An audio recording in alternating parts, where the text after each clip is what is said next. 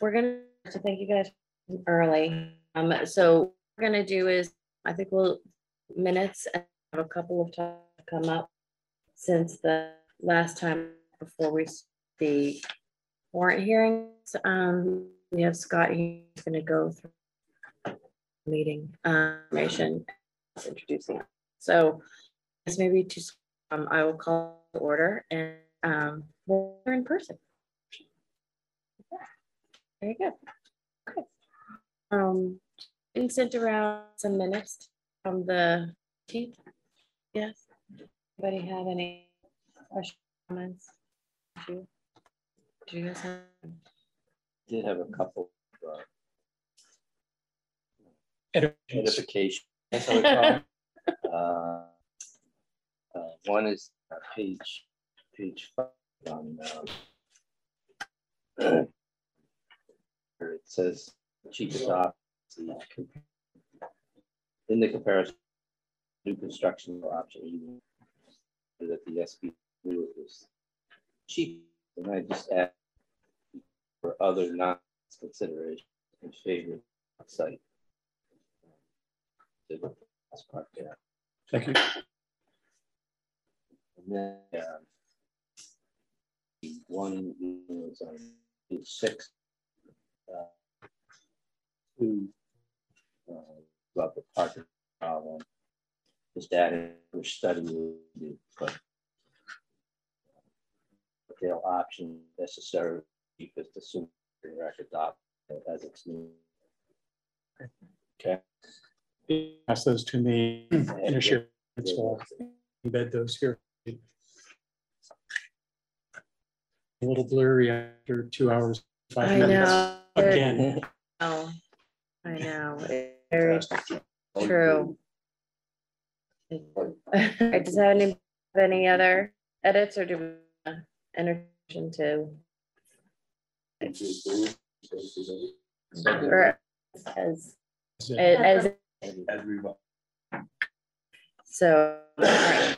Already in a second. We'll just go down. Hear me? Yes. Yes. Yeah. Yes. Yes. Yes. Okay. Minutes. There we go. All right. So our agenda items. Wanted to one why we kind of there's been of things we wanted to talk about, and that Steve in particular had.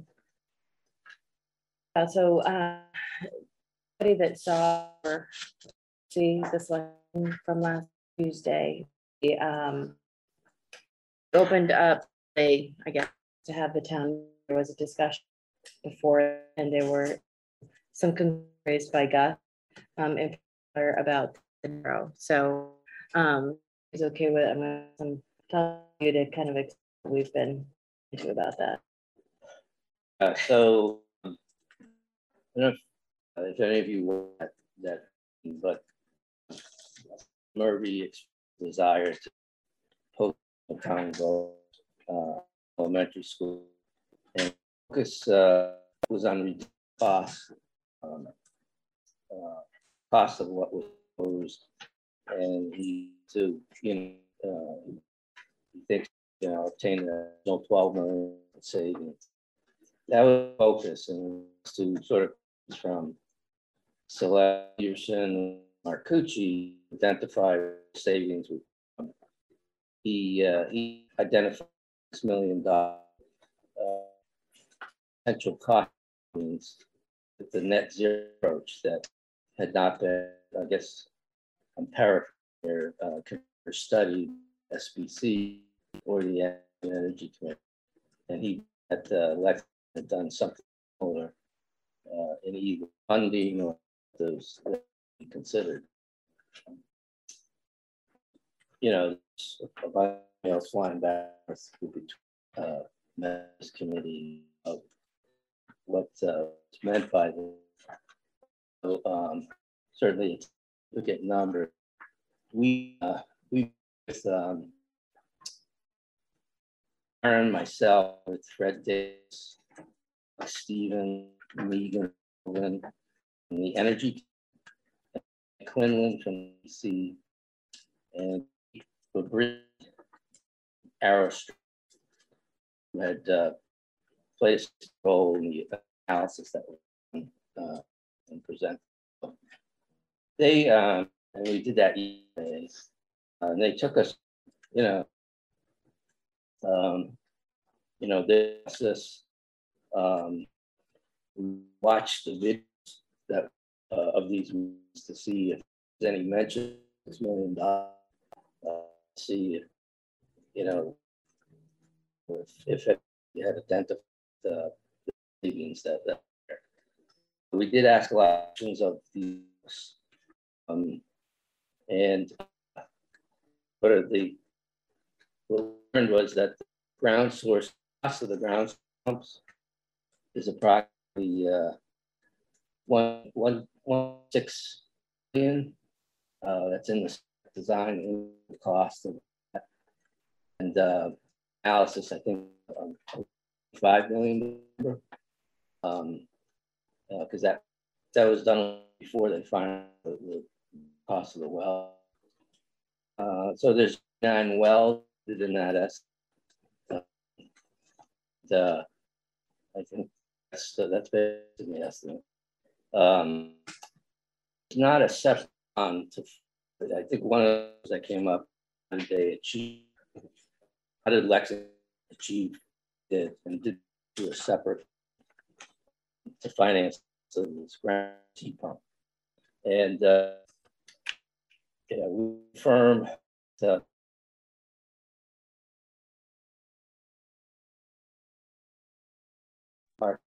being confirmed.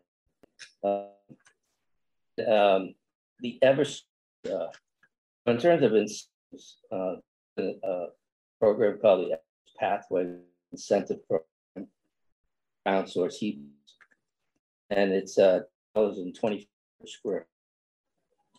So about $200,000 of incentives, and they're able to get EUI at 5 or under. And that estimate of incentive was considered in analysis done SBC. It was budget. When they put it together, they don't pay for these incentives, but they did the analysis to look at GAC and the life cycle included in that.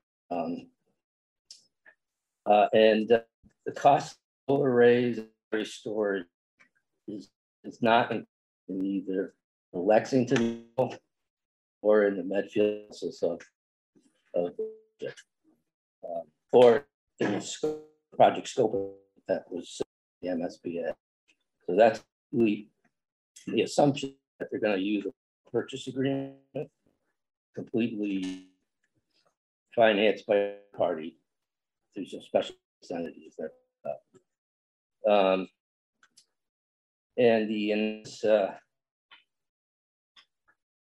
so the only other thing about was that analysis prepared by Lexington to justify the net benefit after the debt cost of the thermal heat pump showed against savings that was by using a storage in connection to the solar through an Eversource called the Connect Solutions.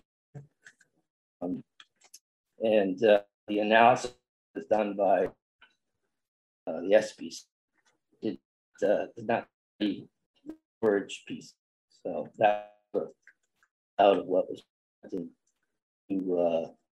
this. But that is expected to additional benefits. So, but they studied it, have funds to do that. The expertise committee, the storage issue, and they're trying to recruit money the project. So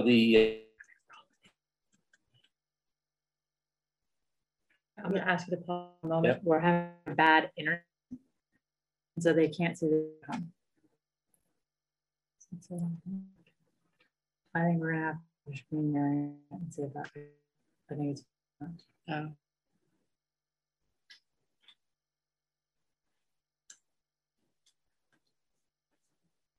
Let's try that. okay. All right, keep going. We'll see if we get, Okay. still get feedback. So the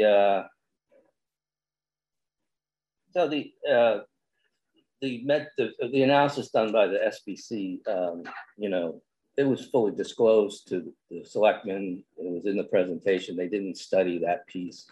It's not a surprise. They just didn't do it and get to it. But the, you know, and the assumptions that were used by the committee in that analysis around interest rates, the cost of electricity and gas prices were in my opinion, very conservative. You know, they had a range of rates from 3 to 5%. And the cost of electricity, they assumed there was no increase in that. And this was done, you know, this was done, I don't know if it was done a while ago, and we all know what's happened with gas prices since, you know, over the last year. So all those just indicate that those assumptions are conservative. So that's really, you know, but I mean, I think that the most important thing to take away is that there was no, we couldn't find any $6 million number in any of the videos, the presentations, and all that. So I think that you know, the incentive is 220 for the heat pumps, and the cost of the heat pumps is about $1.5 million, $1.6 million. All right. Any questions everybody has? I'd be happy to. The energy committee, and again, thank you. You do work that you do, appreciate digging into that. Is what's the energy committee's position on the value of the geothermal heat pumps? Have we gone through that before? I don't know. They're addressing that in terms of the 1.5 million. Because I believe in the selectmen's discussion, you know, there were conversations that the selectmen presented that, you know, was talking about incremental costs, so additional costs. I'm not sure I understand your question, but the question is, does the energy committee support the geothermal, and is there a benefit to spending it 1.5 million? Oh yes, yeah, absolutely. Yes. They have they voted on this and have approved it. And the selectmen approved it. So you know, it's you know, it's a program that minimizes the borrowing costs for the solar arrays and the storage. And the only piece that's built into the borrowing for the town is this 1.5, 1.6 for the geothermal, but they've demonstrated that the energy savings over a period of time, you know, generate benefits to offset that. So I think the energy committee, I mean, the SBC Mike Quinlan was a skeptic of this whole net zero thing in the beginning. And I think he pushed them really hard, and he became a supporter of it. So that's sort of the history. And when the SBC made their presentation, I do attend meetings way over the head of a poor accountant's ability to understand all the technical pieces. But I think part of it was it's a less complex system, so it doesn't require some of the maintenance, like some of the things, the alternatives rather than on the roof. I think it just doesn't have some of the moving parts. So geothermal, so many other. Well, the wells that they send the water down into the earth, those are very low maintenance. They don't require much at all. And the maintenance of the solar arrays and the batteries will be taken care of by the PPA provider. So it's sort of nothing. It's something we don't have to worry about. And just from my perspective, speaking for myself, when I look at the costs and items such as this, I do try to understand what the cost benefits are, so that down the road if this was a system suggested by the experts on the Energy Committee, evaluated by the School Building Committee, and it presents the opportunity for lower maintenance, lower costs going forward. Those are some of the considerations at least I think. Yeah. That's why it's helpful. Thank you. And I will add that the plan is to study this storage issue that they didn't get to, and if it moves forward and the town passes this in the next phase. So we'll definitely do that analysis and complete it. So. And that's the piece that could result in something like 225 of savings. It's the 1.5 is kind of like a gross number. Yeah, the conservative number. The 1.5 and 1.6 is the incremental cost for the geothermal. Okay. Basically the geothermal wells, right? And so the 220,000 is an incentive, right, that Eversource offers. That is sort of upfront. You don't have to demonstrate, and, you sort of apply for that and you get it up front. And that's I'm not sure if I answered. But that's not in the 1.6. That would come later. That would come later, right? Okay. They assume that they don't need it because they don't want to under. That's right. When they put the budget together, they didn't include it. Right. When they did their analysis of savings and benefits over the future, they included it there. Yeah. Right. Okay. Steve, did Gus explain where he got that $6 million figure from? I think, I don't want to. You didn't even come close to. Well, I don't want to speak for Gus, but I think he generally heard it somewhere and had it in his mind. Okay. So I think he thought it was the cost of the geothermal, but that's not the case. So. Yeah, and we did get an email from Mark Sandy, the Lexington selectman, kind of about this and asking him questions and stuff like that. And he clarified that they did not bond separately for it. Like Gus had mentioned, he said he thinks about it like a separate bond because he feels like the savings offsets the debt, but they didn't actually bond it separately. That they did it as one big project, which is the same way that we're talking about it. But he likes to think about that piece separately. So I think that it was probably some confusion on the way that he talked about it versus how they actually did it. Seemed to be the clarifying point. But he was, and Mark Sandy was very upfront that what they had thought they were going to get for savings hasn't been what they have received. But that he does project that they still will receive the savings over time. But just because of the market, I don't know if anybody has solar on their house and gets an SREC credit, or anybody that's familiar with that. I do only from the standpoint that I get a quarterly payment that I don't really understand, but the basic idea is that there's a market out there that pays to buy your credits, and just the market right now was lower than what they had projected it would be, and so it's one of those things that fluctuates over time. Like the alternative energy credit, that's called in the analysis, and that's based on the market. So, but he pointed out that there was less savings than expected there. In the analysis the SBC did, that they had very conservative assumptions, and the amount of alternative energy credit they assumed was very low. But he also pointed out that the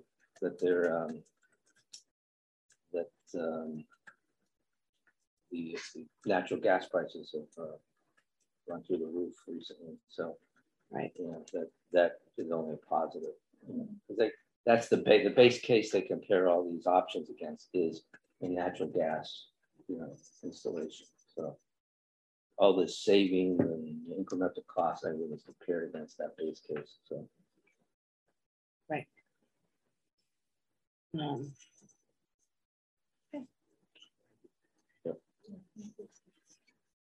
Does anybody else have any other particular thoughts or questions or? on anything else. Sharon, just one Yeah. question on that. Say there was a reimbursement or rebate or sort of grant that would allow us to get some funding for this.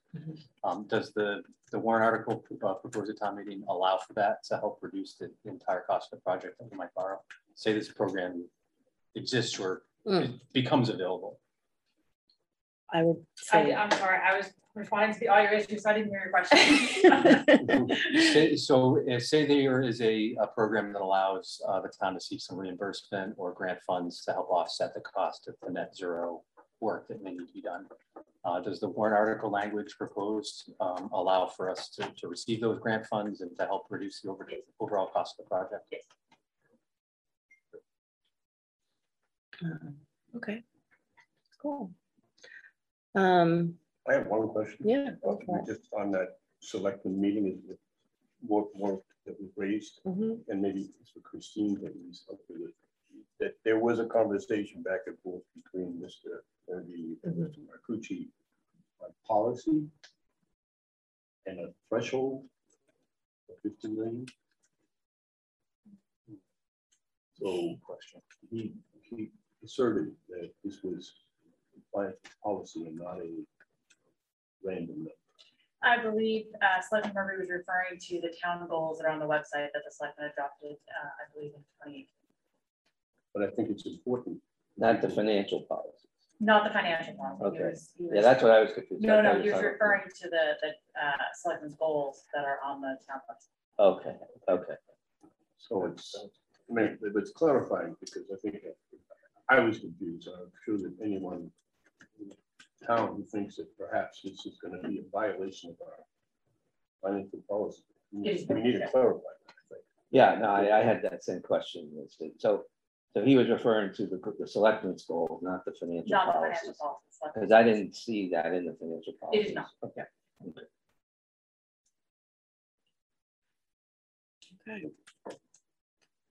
All right. I had at least one, I guess before we go on, does anybody have any other thoughts or questions or anything on those topics? I had, and I'm gonna have to remind myself, I had something, I made an executive decision and had Christine and Nick add something to the subcommittee website without asking first, which is against my rules.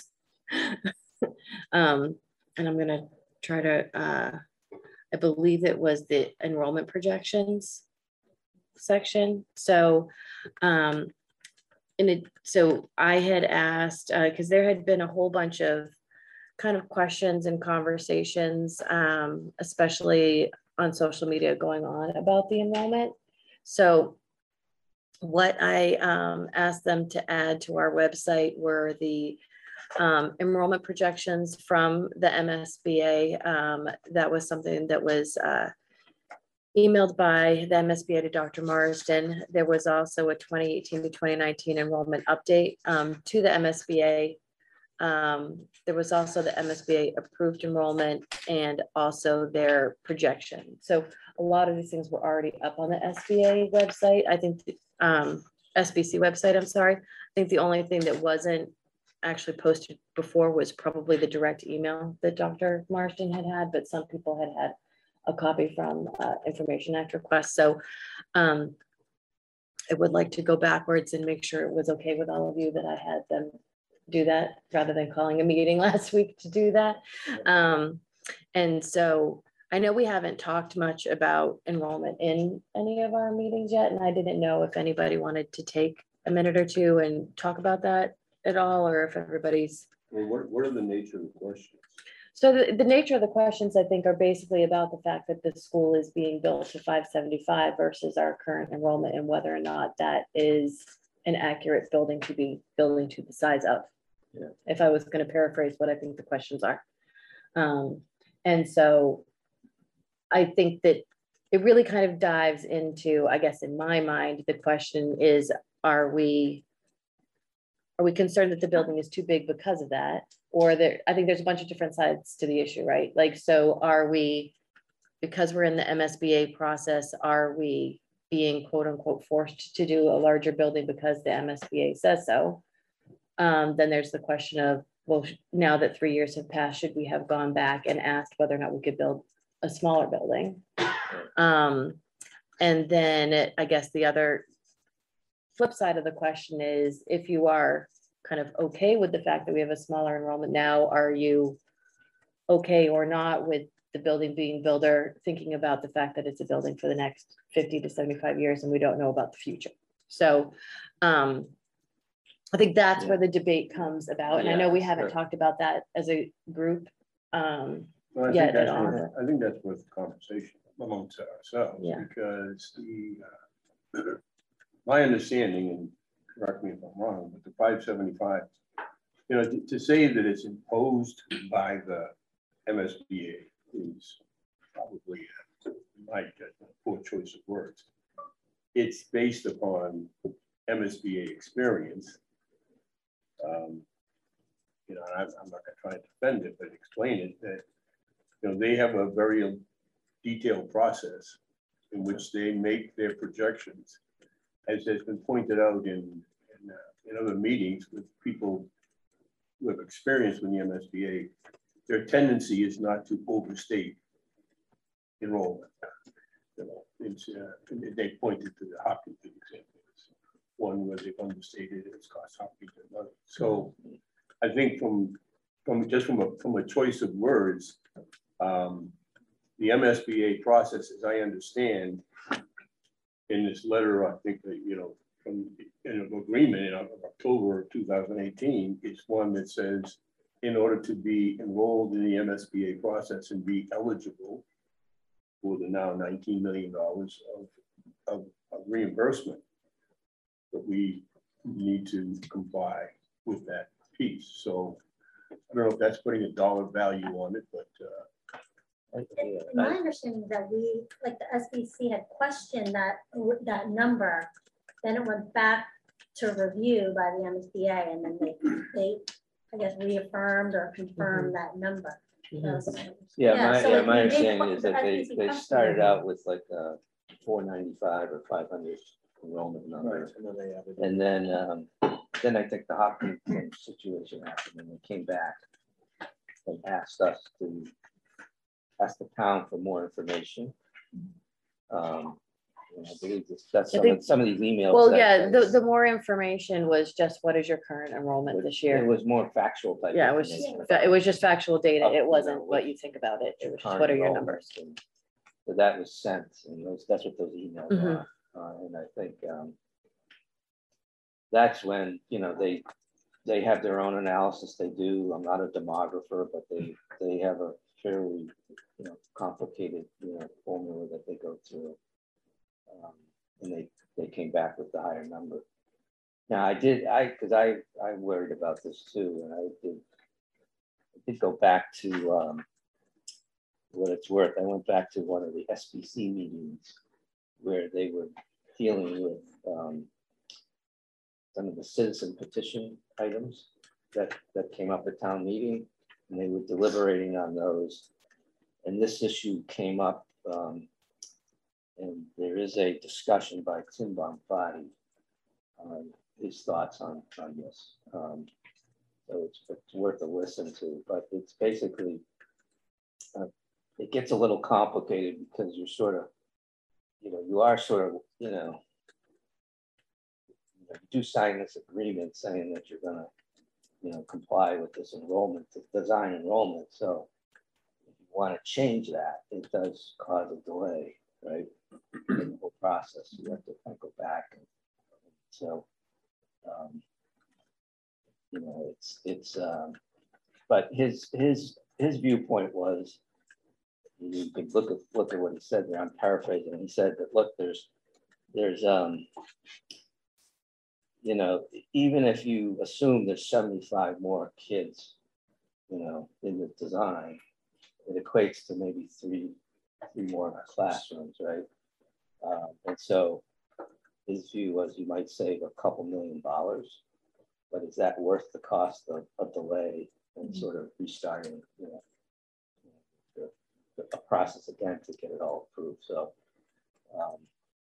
with all the other things that are going on with interest rates and construction costs and stuff like that. So that's that. I'll just point that out. That's out there if you want to listen to it. So.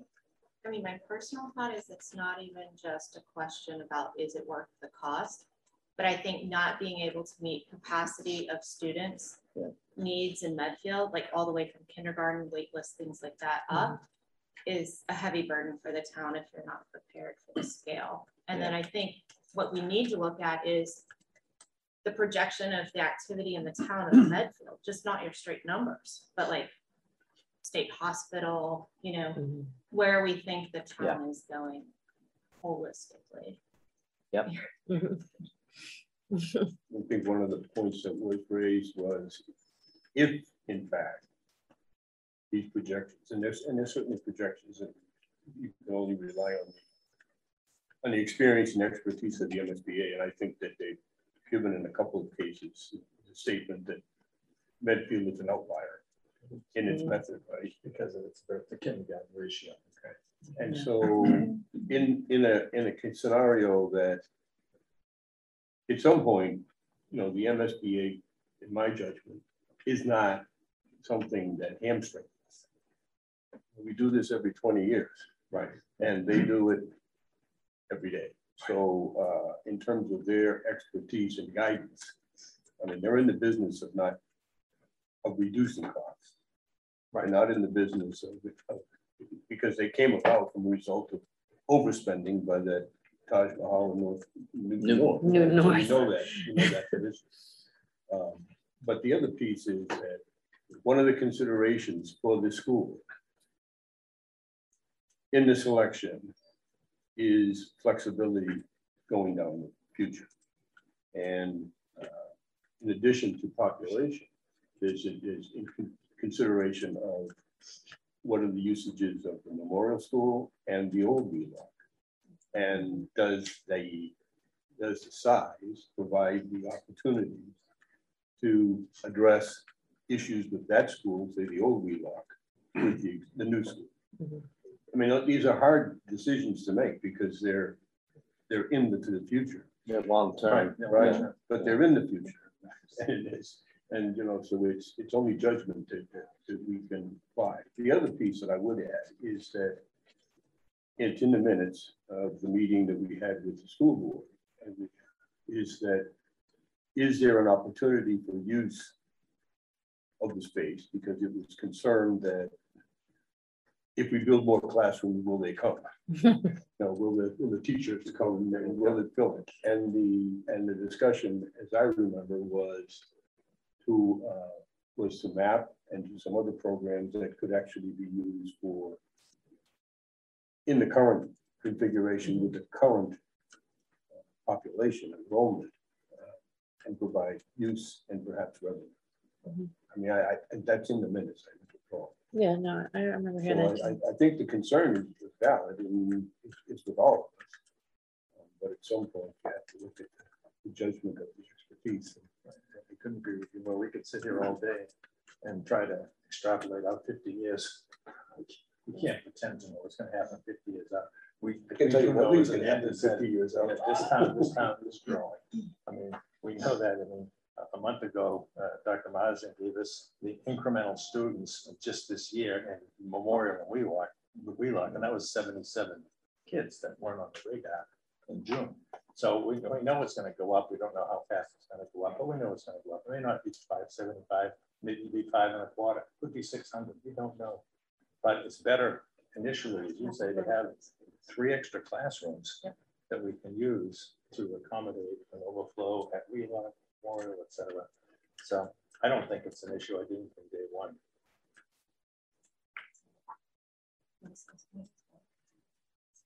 Yeah, maybe in it. I was a kid that when I lived in Hanson at the time in kindergarten, and they actually had put 3 kindergarten classes into high school. It was like the funniest thing, but yeah, I went to kindergarten in high school, but it was because they needed the extra space, and I know that really that probably explains a lot about me right now. But I think that having that availability for space, because I think that what tends to happen if you look at like whatever every class year over time, like you have some classes that are like over 220, and then you've got that tiny little class that's like 160. You just don't know what's going to happen.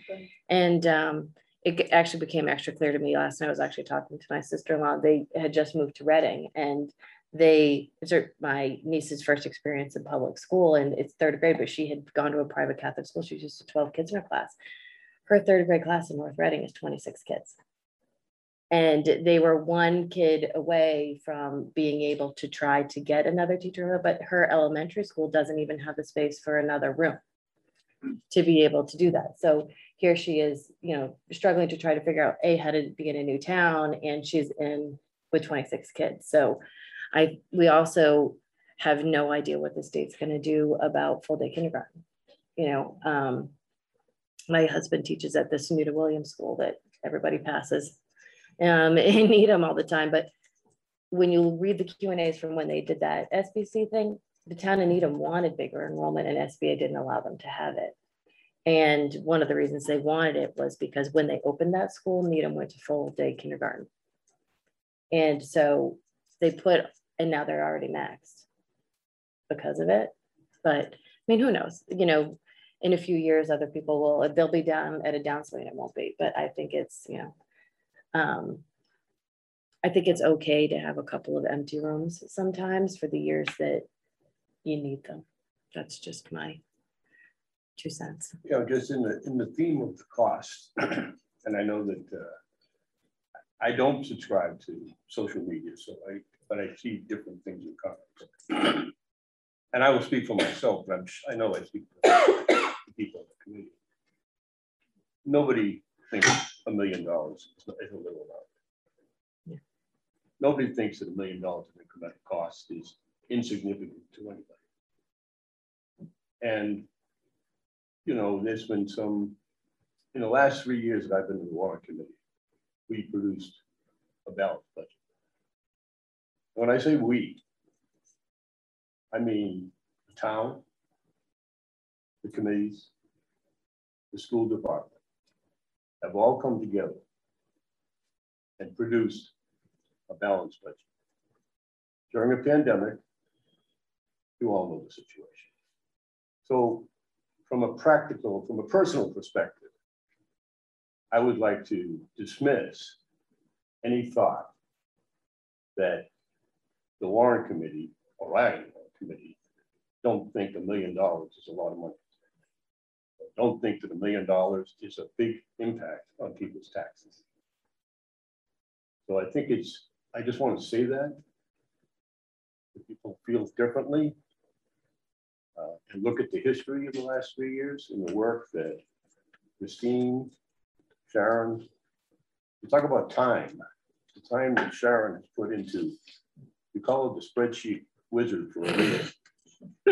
And your zero increase over the course of the last 3 years is a sincere reflection of, one, the responsibility that we take. Because in some of the discussions, it's been, well, it's not an easy decision to say we're going to spend $1 million today to save money in the future. It's not an easy decision to say we're going to save $1 million and hold people accountable for that savings. When we save $1 million, we don't say, can anybody find a source of spending? We're very aware of the last, and I speak for myself, but we've gone over this quite a bit. The town of Medfield has a revenue problem and a spending problem. We've been dealing with that for 3 years. It's not going to go away. And the responsibility of the warrant committee to address that continues. But when we save $1 million, we save $1 million. We don't put it out for bid. That's my personal opinion. I think it's been raised by some, and it's just not my experience the last few years.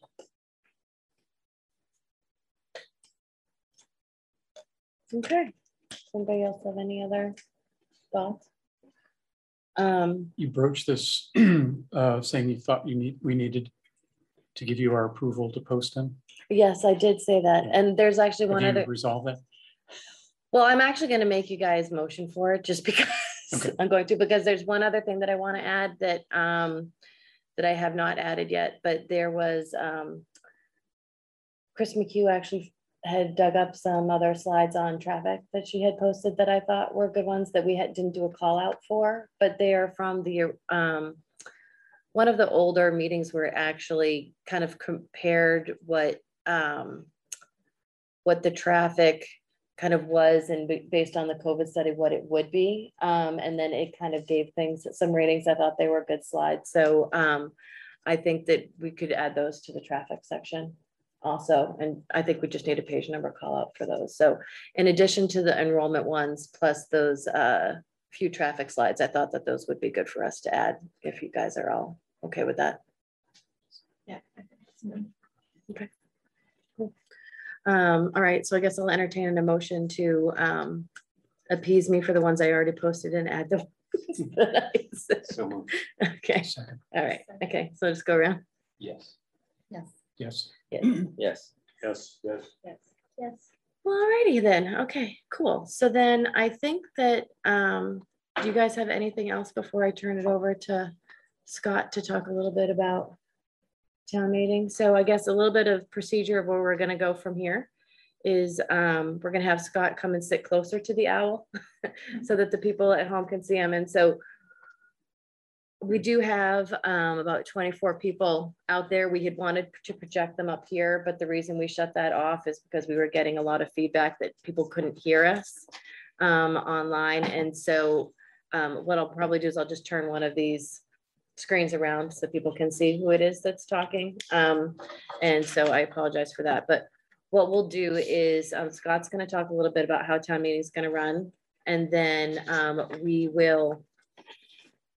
had some slides to show you that I'm not going to show you now because we can't mirror them up there, but just we were going to talk for a minute about what our process has been.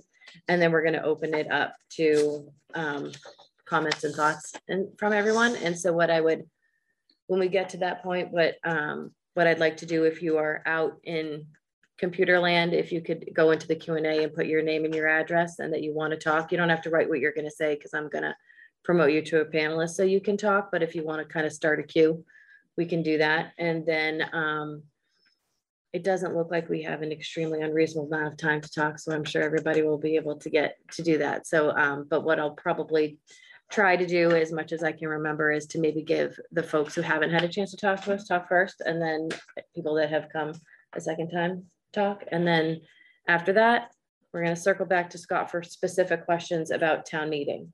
So our first round is just going to be thoughts that you want us to hear on the article.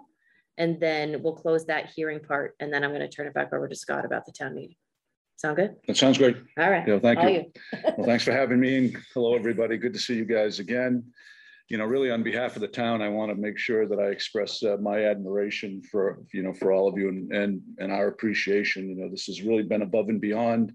I appreciate the effort that you've made as citizens, volunteers to, to really be able to evaluate this complex question and to be able to provide to the town, really some information, some knowledge about this whole situation and its complexity. And I think it's been a tremendous service. And I've heard that echoed throughout the town. So I want to make sure I express that appreciation. I've always felt that the Warrant Committee has a, really significant role in the legislative and the administrative and the financial activities of the town. And I think it's been clearly demonstrated here as we kind of approach the town meeting. So thank you. Can I be a pain? Please. Can I get you to swing that way? Because there's a smudge on the video and everybody's seeing a smudge on your face. I'm sorry. No, that's all right. And then that way they can see you a little bit better too if you sit a little bit. Oh, you tell me where. Okay. Okay. Because I put the owl in my purse to come down here, so I wouldn't get wet. It might be. Yeah. Okay. All right. Yeah. Try that. Okay. Well, thanks. And I think that everybody knows that, one of the two major responsibilities of the town moderator is in the conducting of the annual town meeting and any special town meetings. And the other very, very major responsibility of the town moderator by our charter is the appointment of the Warrant Committee. So, I'm always trying to do what we've done here, is to find people of high character and integrity and who are not constrained by just a single issue focus, but who really kind of add team players, who add knowledge and experience and business insight, to the evaluation of these questions. And I'm very pleased with this group for sure. So I kind of stepped up and said I would do a brief introduction of folks. And we have 2 new members this year. So you guys have come to know Steve Callahan. He's a recently retired audit partner from KPMG, nearly 40 years of experience providing audit services to financial service clients. Steve and his wife, Mara, have been residents of Medfield for 27 years and raised and educated their children in Medfield. He's been involved at St. Edward's Church, the Boy Scouts, and like all of the folks that, in the panel have been involved in Medfield affairs in one way or the other. So I'm not going to list all of the, the ways in which people have been engaged, but this has been a very engaged group. So Steve, welcome. And also new this year is Jillian Rafter. Hi, Jillian, Medfield resident for 12 years. She's a senior vice president and directs project management for a prominent local community bank. Has over 17 years in the financial services industry. And she and her husband have 2 kids who are ages 4 and 2. Yeah, still. Yeah. At least when we met. So, yes, yes. So welcome.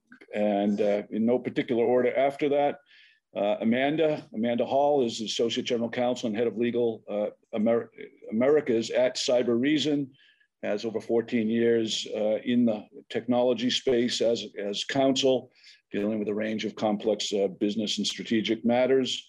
Has been involved in the leadership of a series of nonprofit organizations and business-related boards and committees, and a bunch of charities that having to do with the Schwartz Center, Children's Trust Fund, Museum of Fine Arts. And so a lot of activities outside of the town of Medfield and outside of business. Originally from Texas, moved to Massachusetts to come to law school, and she has lived in Medfield with her husband and 2 daughters since 2016.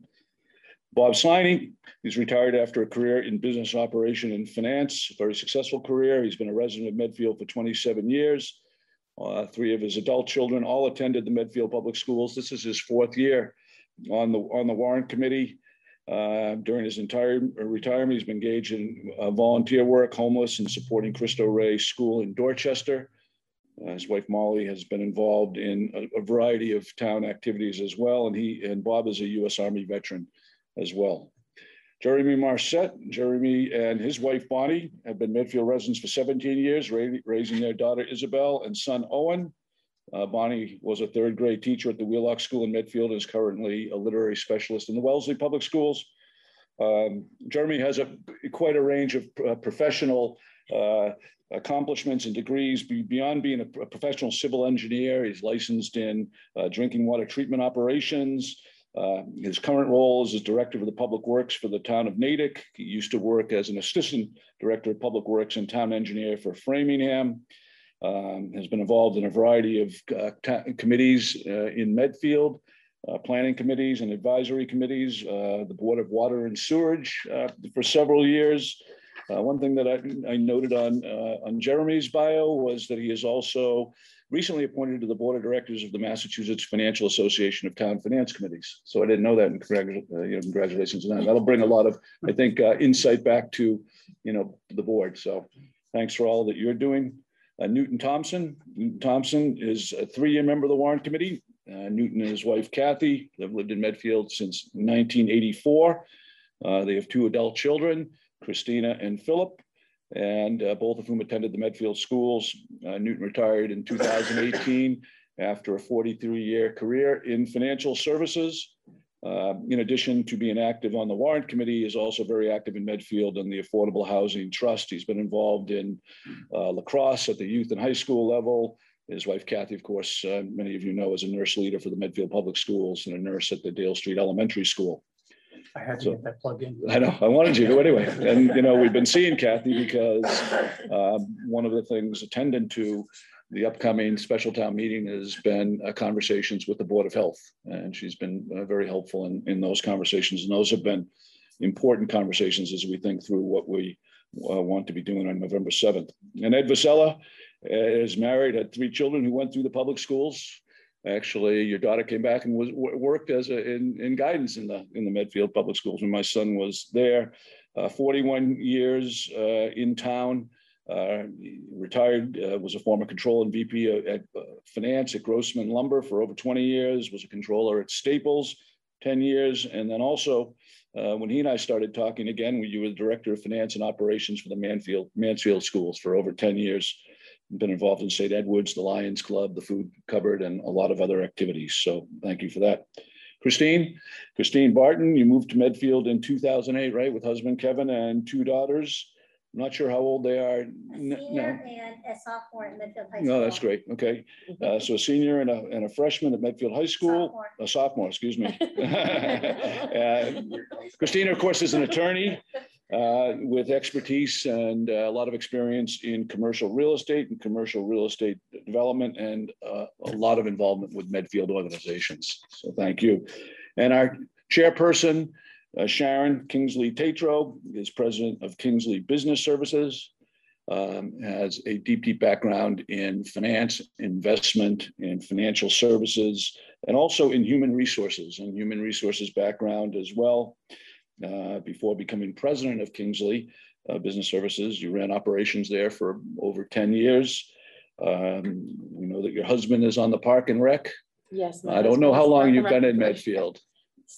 17 years, I think 17 or 18 years. 17 or 18 years. So, we look for a blend of skills and experiences, but also always a group that can come together. And so that, the whole is more than the sum of the parts, which I think it has really demonstrated over the course of the last several months by the way that you've come together to do the work that you've done. So that's much appreciated. So just to reaffirm what Sharon had to say, I'm just going to go very quickly here through the town meeting proceedings. And then I'm going to step aside for the warrant committee hearing and listen.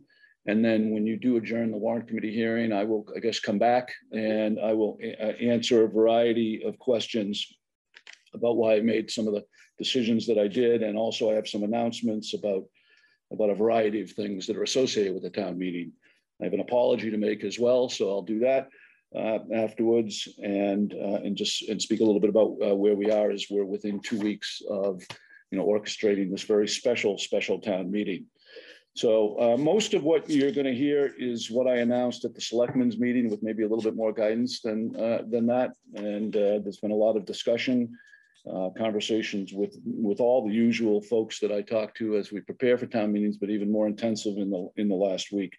Include discussions with town council and our town clerk and our town administrative offices and others around that, and with a lot of people in town. There's no question about that. I've gotten an extraordinary amount of input. I've tried to process as much of that input as I could since last Tuesday's announcement at the selectmen's meeting. And so that valuable input has come fast and furious. And, I really have tried to take in and process as much as I can. We're hoping that the weather is going to be good on November 7th. That would help us. We'd like to do registration just right out in front of the high school to allow for people to be able to spread out a little bit more as they enter. Ultimately, we will be people will be joining the meeting from as many as 5 venues. So it's going to be important that we could try to get registration done smoothly. We want to start right on time. So registration will open at 11 o'clock. There will be a lot of automobiles in and around the high school. So when it comes to parking and planning, I hope people will think ahead about that. At noontime, town meeting will begin. I'm assuming, of course, that we have a quorum of 250 people at that time. I'm expecting that we are. If we do, we will start right at 12 noon. After the national anthem, maybe a moment of Thanksgiving, I will just take a couple of minutes to review the guidelines. It's important to have clarity as to what is going to happen on that particular day. I'm going to do what I can do between now and then to try to promote that clarity as well. That's why I'm here tonight, as well as at last week's selectmen's meeting, and I will continue to try to do what I can to provide that. So after I provide the meeting guidelines, will be the making of the positive main motion. This is very important because we only have one article at this town meeting, and we're only going to have one motion. And so we'll have one main motion to be made. The main motion would be made by the warrant committee if it is in the majority after you vote next week. The warrant committee would be making the main motion. That's our tradition. Most of, as you see, that of what I'm doing as a part of these guidelines stays with the precedents that we have established over time. So that would be one of them. And after the, if in fact, if the warrant committee doesn't have a positive motion to make, of course, the main motion is made by the sponsor. So that's, again, that stays with the same tradition that we've honored. After the warrant committee, after the main motion is made, the warrant committee will have reports. Majority report could be a majority and a minority report. That would go next. I will then go to the closing presentation by the article sponsor. Talk to Mike Quinlan on Sunday a little bit about that. We'll come up with a time frame. Be looking at the 12 to 15 minute time frame. Have also received outreach from the school committee as a co-sponsor around having some time as well. It would be also be more limited than the school building committee, who I think would be the principal sponsor who would be making their presentation. After that, I would turn to a closing statement at microphone 1 from the Keep Dale at Dale Coalition. Jerry, what are we at? We are a municipal ballot committee, right? An MBC, which I learned about only in the last couple of days because I've been referring to them as a PAC. And there'll be a designee, whoever. I haven't talked to Jerry about that yet, but the coalition would have an opportunity to be able to designate someone to be able to make a fairly extensive closing statement at that time. And then I would allow the other group, I don't know whether For Our Kids, For Our Town is actually a PAC or a MBC. They're the same. They're the same. Okay, so that municipal ballot committee will also be allocated a few minutes in order to be able to make what I would call a closing statement. I'm then going to turn to a period of brief time statements in opposition and in support of the motion.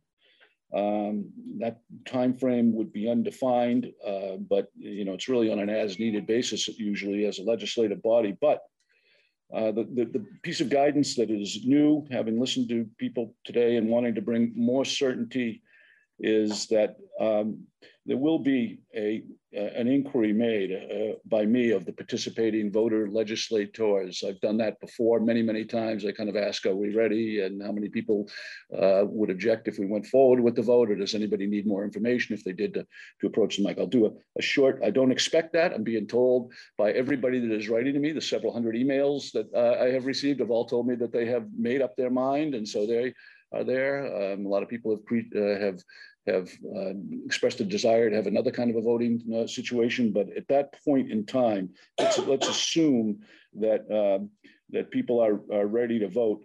I would then be prepared to go to final statements of the opponent and the proponent, and then to call the question. The earliest that I would do that would be 1:30. So this is where the guidance comes in. I'm going to be very predictable as it relates to that. So we will go 90 minutes having these closing statements and these closing reports. And at that point, at the point that that I feel that we are ready to vote, which could be any time after that, and after I test the sentiment of the participating voters who are there as our legislators as to their readiness, we will vote.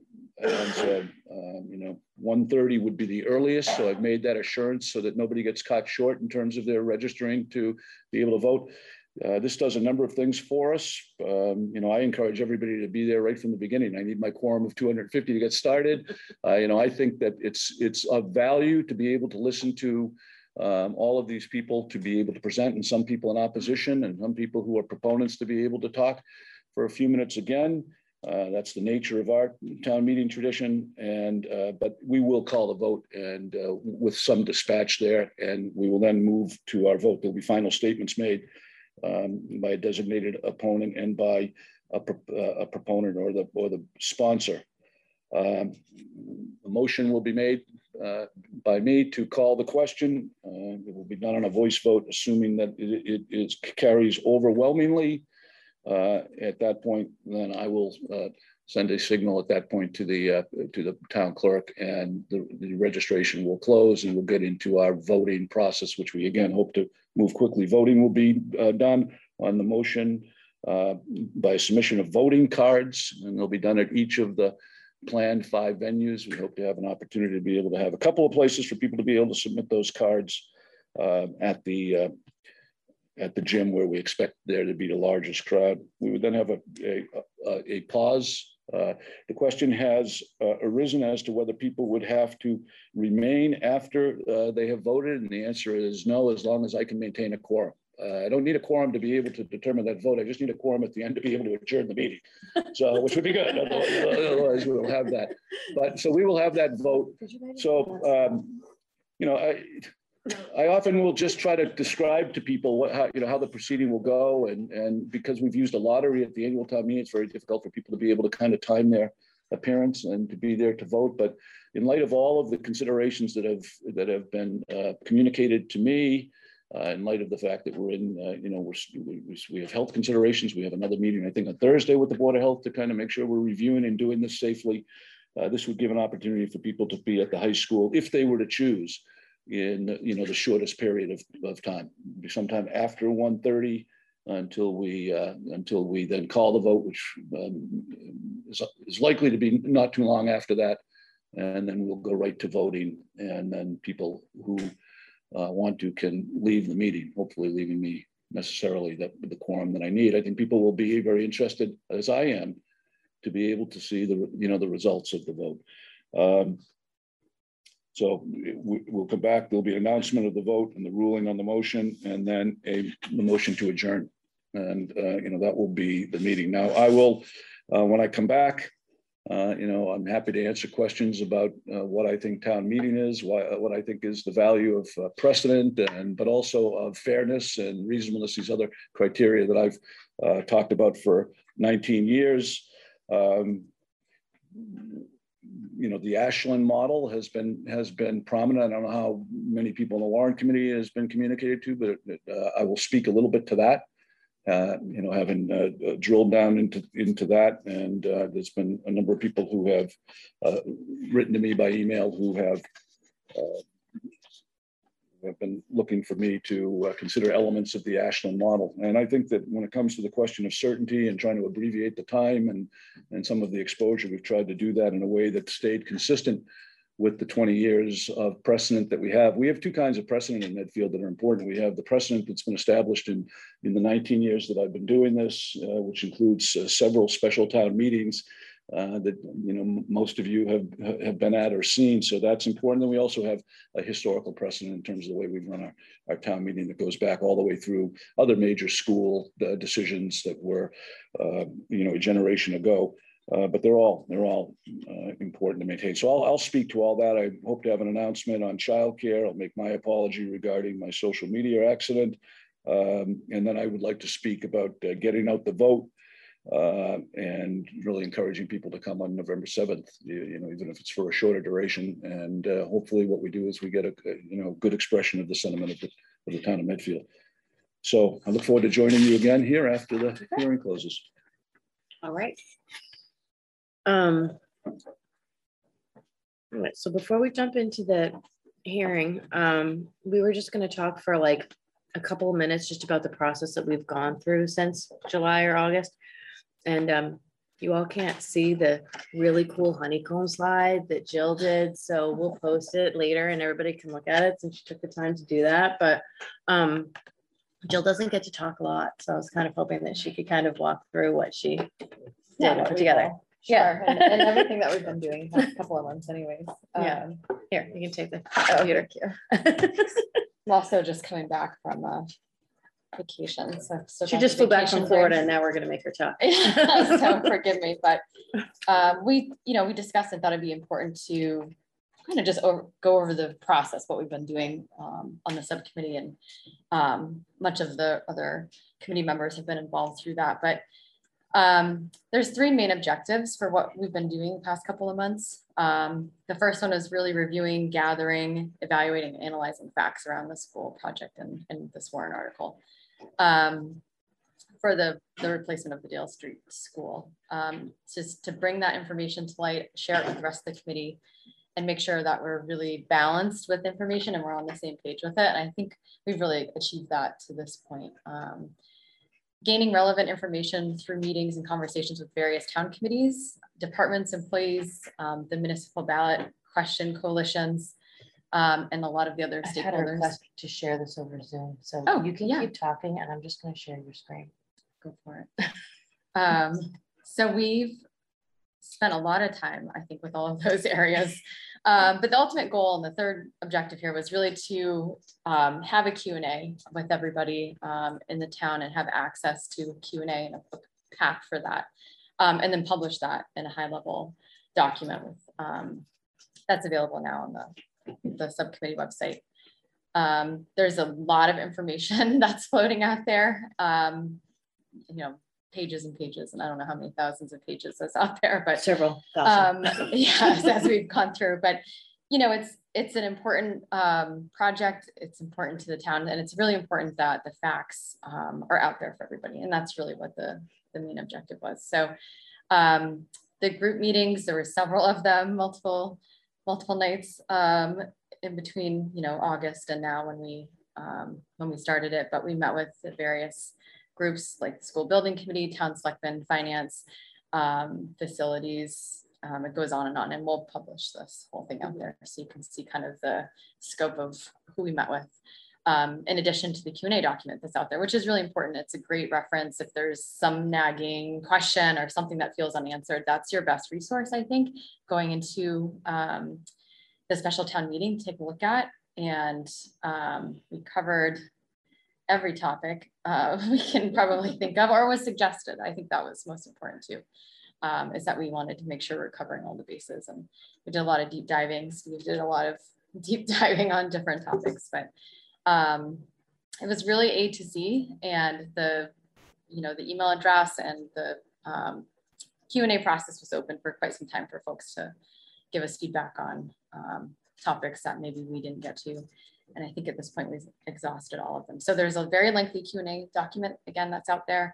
And this document will add to it and share. And then, you know, there's a lot of meetings and a lot of hours spent on meetings. So one of the things too, if you're looking for it, is times in those meetings. I think it's so important to have that. It's just a call out. We put it in our meeting notes as much as we can. But if you're looking for a topic and want to see that segment of the meeting, check that out. It's a great resource, and you won't have to go through 3 hours of a meeting if you want one answer on something. So, but that was really the process. And we've, I think, put together a really comprehensive list of the Q&As and the facts of the project out there. So. And I will say they made me record an update on Friday, and apparently it's live on YouTube now. I haven't watched it yet. So yes. Anybody that wants to hear me say that and do a little PSA about go vote. I did that on Friday, so I have no idea what it looks like, but you can go to Medfield TV and watch that. I started listening earlier. Oh, did you? I have it. Yeah, it's good. I think that there's a lot of different paths depending on the way the vote goes. So that's a great resource too, to kind of talk about some of what happens if. So I try to cover that as well. So, good, cool, great. All right, so then do you want to just stop the screen share? Yes. All right, so then I guess I have to officially call the hearing part of this to order. So is anybody out in Zoom land? If you want to talk, if you can say something in the Q&A, it doesn't look like anybody is right now. So we'll start with people that are here. So I think the way we'll do it is just so people can see you, is that maybe you can come and sit in Scott's chair or this one, whichever one you feel more comfortable with. Does anybody want to go first? And I'll jump up at once. If there's no volunteers, I'll let anybody who's been here before who would like to go first, and we'll do it in any particular order. No? Sure. Okay, have a seat. Oh, and can you state your name and your address? I certainly can. All right, thank you very much.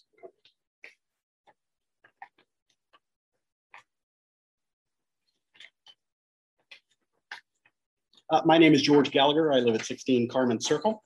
I'm a registered Medfield voter for 41 years. My family's been in town for 51, and while I haven't spent every night under a Medfield roof, I do consider myself almost a lifelong Medfield resident. I'm a graduate of Medfield High in 1979. I've attended the Wheelock School, never got over to Dale because the configuration was different when I went to school here. I'd first like to start out by publicly thanking the elected and appointed officials that serve our town for their time. Your time is a significant personal sacrifice, and no one can deny that you've given of yourself for the town. Unfortunately, regarding the elementary school project, that's all I can thank you for, because your efforts have gone against town wishes, as repeatedly expressed. And I can't thank you for wasting 3 years of my and my fellow citizens' time on a project doomed to failure that was never requested. That time, like the open space that will be destroyed should the proposed project move forward, can never be recovered. And the result, when this project fails at town meeting and the ballot box, will be an unnecessary delay in the construction of an important required new facility for our town. Of course, the SBC could surprise me tomorrow and miraculously request the extension that has been repeatedly asked for by many taxpayers and that the MSBA regularly grants, which could keep the project on better timing. However, after what's occurred to date, it's unrealistic to expect that level of clarity to appear overnight. This project has been fraught with process flaws, which would take hours to delineate, but which could be delineated in specific detail. Tonight, I'll focus on the two that I feel are the most egregious and damaging towards the effort to construct a new school in town. First, the unauthorized change in location from the Dale Street School's current location on Adams Street, as specified in the 2018 warrant, which was passed to authorize a feasibility study. We asked for the replacement of the Dale Street School. The language in the warrant article was very specific, detailing the address of the school, as well as the actions to be taken in the study with the intended outcome of replacement of the Dale Street School. Markedly absent from that language is any mention of relocation of the school. Had the warrant included the Elm Street location as the intended site, particularly without public input and debate, as has occurred with this project's site selection, that warrant never would have passed at town meeting and we wouldn't have the conflict that we currently face. Such an important change should have been brought before the town and the voters for a vote prior to being submitted to the MSBA. Instead, the SBC misappropriated authority to make the change, leading us to where we are tonight.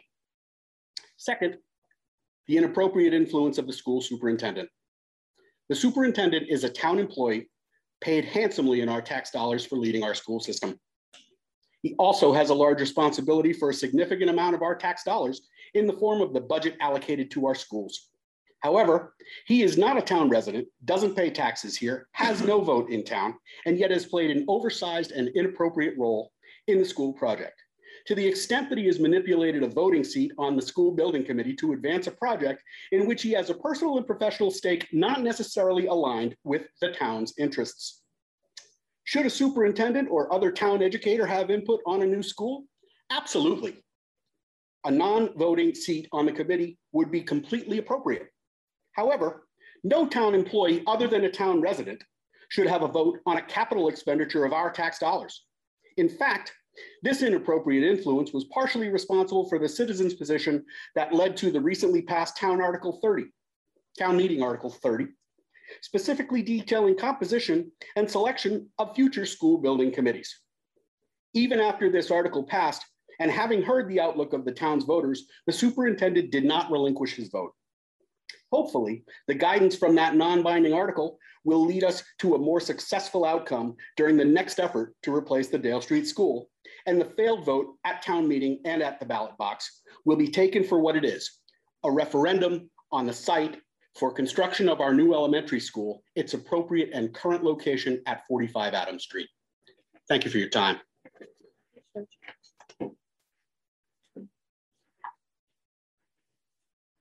Anyone want to go next?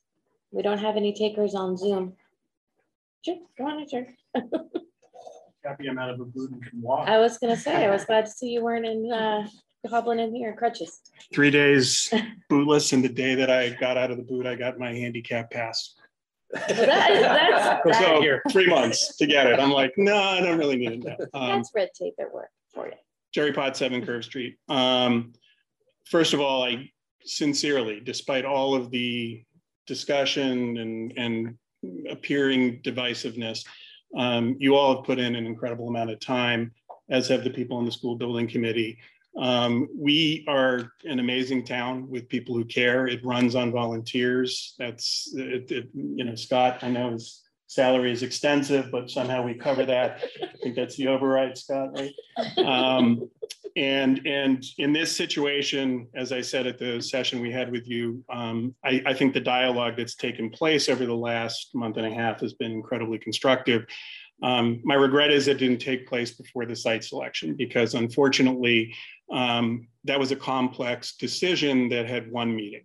And I regret that, because whatever the town votes, and I think all of us, one way or another, come November 7th, I want as many people to come out and that vote to reflect the values of our town, whatever they are. I don't have an axe to grind with people who care deeply about education and believe Elm Street's a great location. I truly don't.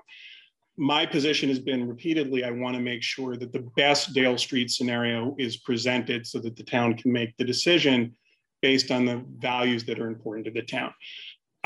Because I have really no life, spent 3.5 years as a non-committee member going to the state hospital meetings, because there are probably 2 epic decisions we as a town will make that shape the next 50, 60, 70 years when I'm long gone and my kids will come back and hopefully visit my grave in Medfield. One is the state hospital. That process took 4 years. There was a lot of hand-wringing and people were, why is this taking so long? That committee, similar to what you did, except they did it for consistently 4 years under scrutiny, and they had to fire the first consultant, worked incredibly hard to get town input in multiple forums in a way to ensure, in an incredibly respectful way, that it was representing the values of our town. The Warrant Committee played an incredible role in that process and asking incredibly difficult questions that, frankly, thank God they were asking, because you want those questions up front in the process. And there were a lot of people who thought that when the master plan was submitted, that it was some kind of wild wish list that would never happen. You don't want 700 units, you're never going to be able to do that. The only way you can make this work is by putting 700 high density units up there. And the plan was around 340 units, and it was to keep the buildings and use historic tax credits. And miracle of miracles, I'm not saying we would select them, but we have a very well qualified Trinity development company that wrote a 450-page document that aligned with the values of our town and enthusiastically supported the outcome of that. And the reason I tell that story is today we have an $82 million building that will fundamentally change the town one way or another. And the folks at Dale, at the coalition, want a building. We want education. It's one of the important things that in the townwide master plan is clearly stated. Our values, and the reason that we've argued on open space and water, is not because we have some personal vendetta against someone. It's because we care deeply, just as you do, about the town.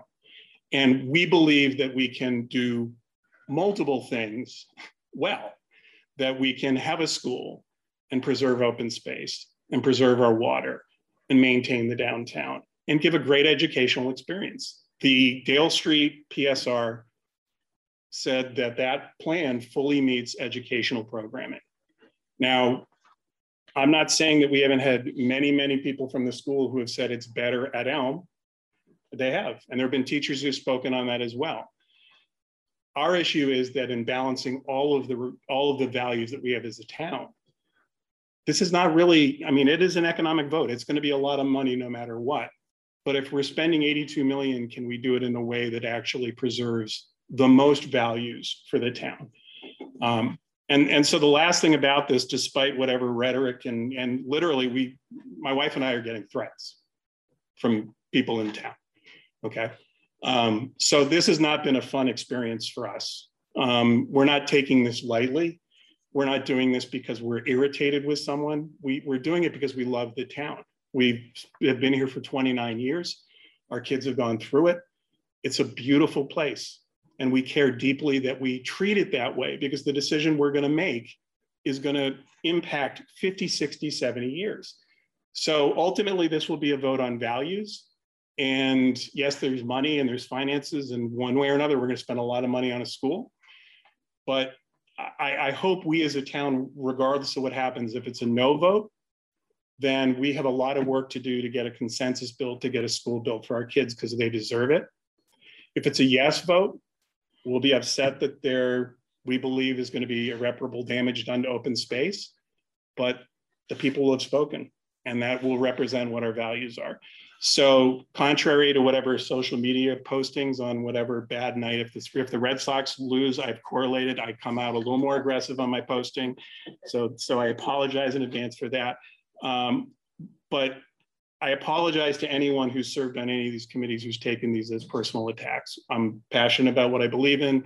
I'm hoping the town does the best it can to balance what is a really complex issue. So thank you for letting me speak.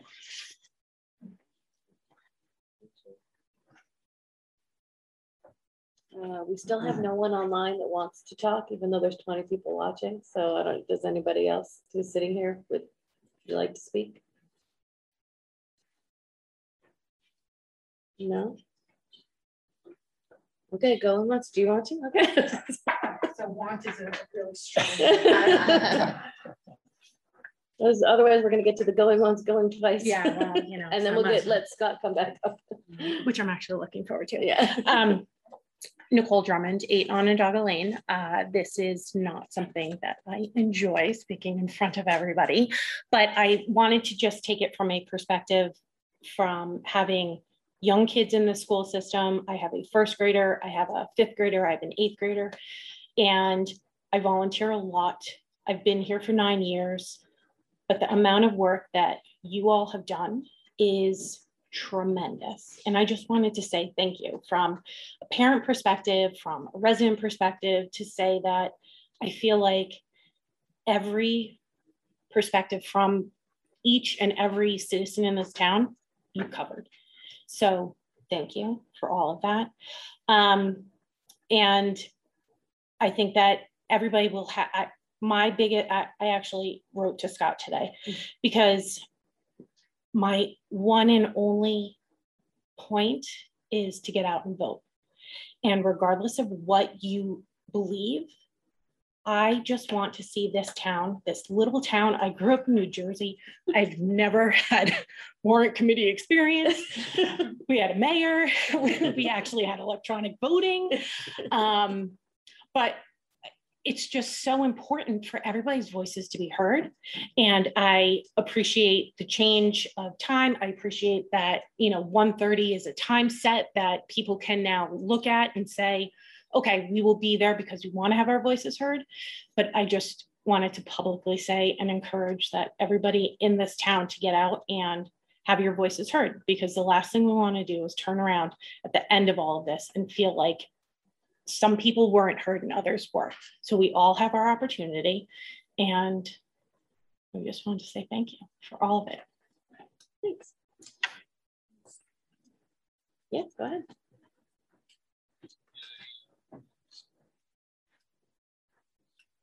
Eileen Murphy, 5-minute comment. And I do want to echo the same statement. I know you guys have put in a ton of time, and I really appreciate you gave a group of us back in October, early October, almost 3 or 4 hours, right? And it was fantastic. And to follow on the statement that was just made, Colleen Sullivan called me just before I left for this meeting to let me know that she did just put a letter to the editor that I put out, just summarizing why I am concerned with the vote and why it is important for voices to be heard. And why am I here tonight? I love, and I said this when I met with you before, looking people square in the eye. This is how meetings should go. I hate Zoom meetings. I hate that I could be trying to raise my hand and it's now way into the meeting and no one's getting a chance to respond because everyone has already taken their day job and then they're here for another 3 or 4 hours at night. So I just think that it's the only thing that's really been unfortunate. And I think that it's been said a few times here tonight, the voices really weren't heard to the level that I think the town is used to doing. And I hear some of these new people in town talk about like the Medfield way. Well, everyone here has significant experience as to how we've done these pretty intense town meetings. And I love our moderator. I think that Scott does a fantastic job. And holy smokes, over the years between the senior center and some things that have occurred, he's a gentleman and everyone gets a chance to speak. So I do look forward to Sunday. As I said in my editorial, it's important to come out and vote. I don't care how people vote, but coming out, being part of the process, being able to look your neighbor square in the eye. And if you vote yes and I vote no, that's 100% okay, as long as you voted. Right? Take the time on that Sunday afternoon, be part of it. And I thank you all for your efforts. I thank the school committee. I thank the superintendent. Think of all the principals and the teachers in this town. You know, we're all trying to do the best. And I think Jerry said it very nicely. No one's here to attack. Like that is so against the Medfield way. So thank you. And we'll see you all on November 7th. Be there. Anybody else? Do you want, Chris?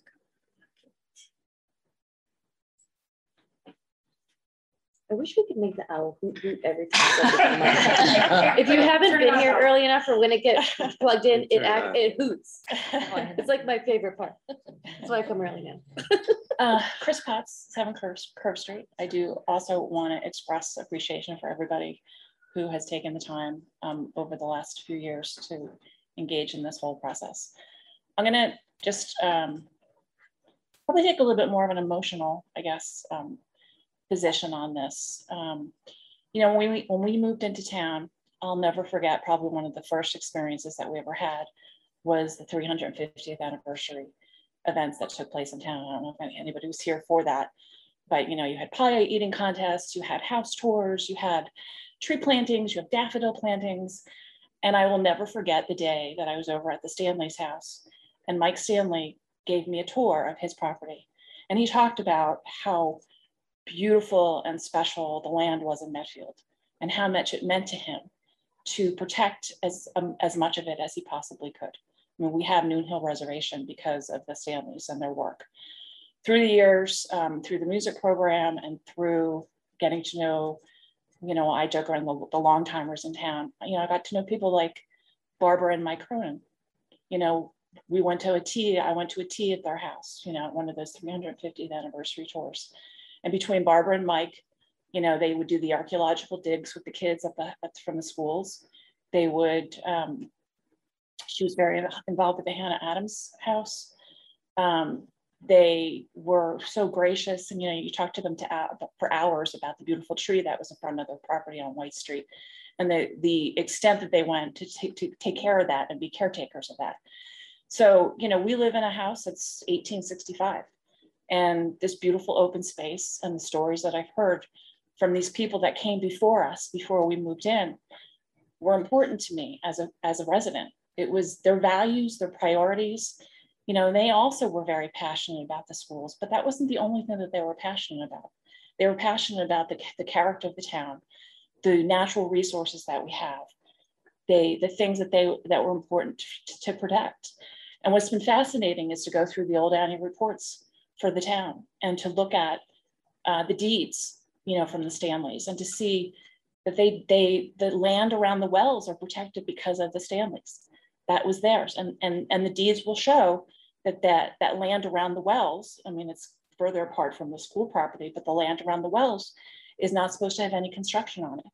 And I've gone over and I visited with Carolyn Stanley over the last 2 years, and I sit in her backyard and I look at that beautiful property and I say, she took the time and effort to put a conservation restriction on that because she did not want to see that land disturbed. She did not want to see it destroyed. And, you know, you have the restriction on the deeds of not developing that land around the wells. And, you know, and talking to people who have lived in this town for a long time, someone like Tom Sweeney, you know, he was assessor for years, and he'll tell you, I mean, I was on the phone with him for hours listening to the stories about the planes that used to take off on that field. And John Thompson, you know, who, you know, our archaeological specialist, would tell me about walking the property with Mike Stanley and the things that they would find and the feeling of the soul of that land that's behind Wheelock. So for me, you know, Elm Street is a beautiful, beautiful, beautiful road. I love that road. I mean, I was like a little kid when I first discovered it when we moved into town. I do not want to see that road. You know, if the school goes back there, I feel like it's going to destroy the beauty and the character of gorgeous, scenic, historic Elm Street. And, it would be less of an issue for me if we didn't already have a school in place where we could actually build new, add, rent, or whatever. We could work with existing site. It kills me after spending so much time getting to know and appreciate the values and the character of our town that it's just some people in town that education all of a sudden becomes a bigger priority than protecting the things that we have felt for years, for decades, are important to our town, important to the character of our town. And that's why I care. I don't have any kind of personal vendetta against anybody or anything.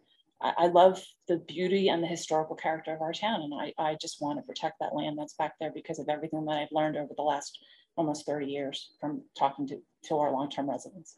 It's important. Thank you. Thank you. Thank you. Did anybody else want to talk? Anyone online? Still nobody? Okay. Nobody online? Well, there's 22 people online, but none of them are. Nobody wants to. No talk. One seems to want to talk, or at least they don't want to talk to us. They might want to talk to Scott. Okay.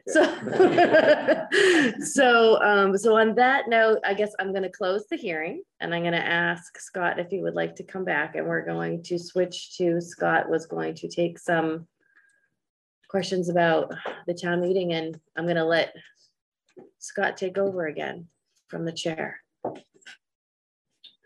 All right. So are there questions? There are none posted right now. So okay, why don't we wait a second? And then we can all go home. So yeah. I know, I was gonna say, okay, it's 7:37. If anybody out in Zoom land would like to ask Scott a question, please put your name and your address in the Q&A. Does somebody out there just want to raise their hand so I know you can hear me? I was just going to say, should we send a test? I know. Oh, okay. Andrew Foster raised his. Oh, lots of people are raising their hands. Okay, you can put your hand back down if you don't want to talk. I know that it worked. Okay. Okay, they've unraised their hands, so it's functioning. Okay. Okay, we have one question from Jen Montone. Okay, thank you. I don't want to butcher anyone's name. So Jen would like to know, says, I apologize if this has already been answered, but I missed the beginning of the meeting. Is a rolling vote being considered? Thank you. So do you want to repeat that? Yes. So, the notion of a rolling vote or voting throughout the entirety of the town meeting, beginning from when people arrived, or continuous voting as a process, that is not being considered. And, I actually kind of consider that kind of a legal fiction of sorts. It's not a town meeting. That was my conclusion on the notion of a rolling vote in which people would be able to vote before the motion, in some instances, had even been made, or whether it was, there's all kinds of treatments associated with the motions, and I'm a believer in the whole process of presentation, discussion, debate, deliberation, listening, learning, voting. As a general rule, we're going to abbreviate that somewhat on the 7th, but I believe in it as a process. I believe it has provided us with excellent results over a long period of time here in Medfield by kind of sticking to that process. I believe that we have a precedent that's been established over a long period of time of using that process, so there will not be a continuous vote. To me, that's, I was kind of saddened, in fact, to have received the 150 emails, asking for that continuous vote, because there are other legitimate kind of, but to me, that was a very hard one for me to be able to really kind of configure that would be a process that we could have voting before we did any of the other features that made it a town meeting. One of the things that I noted was that it's very important for the moderator to make sure that proceedings don't appear to just be an election. Elections and town meetings are actually governed by kind of different sources of authority. And we have an election in this case. So people that have an interest in having a rolling vote or a continuous vote during the course of the day will have that at the Council of Aging on the 15th. That'll be the way it'll work from 6 a.m. to 8 p.m. People will be able to roll into the Council on Aging and express their sentiment about a topic that is, it's not exactly the motion, but it's It's a reframing of what needs to be on the ballot. So people that have that as a, you know, as a preference have that capacity in the following week, but that's different than a town meeting. And, you know, what I have to worry about is that we have a valid town meeting. It's not going to be invalidated for the fact that it looks exactly like an election if you have a continuous voting. So that's just maybe a longer way around getting to the fact that you know, that it doesn't meet the kind of definition by authority. It doesn't meet the definition by our precedent. Doesn't I don't think fulfill the elements of being a, you know, a town meeting. So no rolling, continuous, open voting, as kind of people had suggested from the beginning of the meeting. I have a question, a couple questions. And actually, can I say one thing? Sure. This is just to the people that are out online. Jen, if you could just type another thing in the Q&A just to give us your address. And then I see there's someone named Blake will read yours in a minute. Can you also do another one just to say your address? And then we'll take the question. Sure. Yeah, so you can be seen.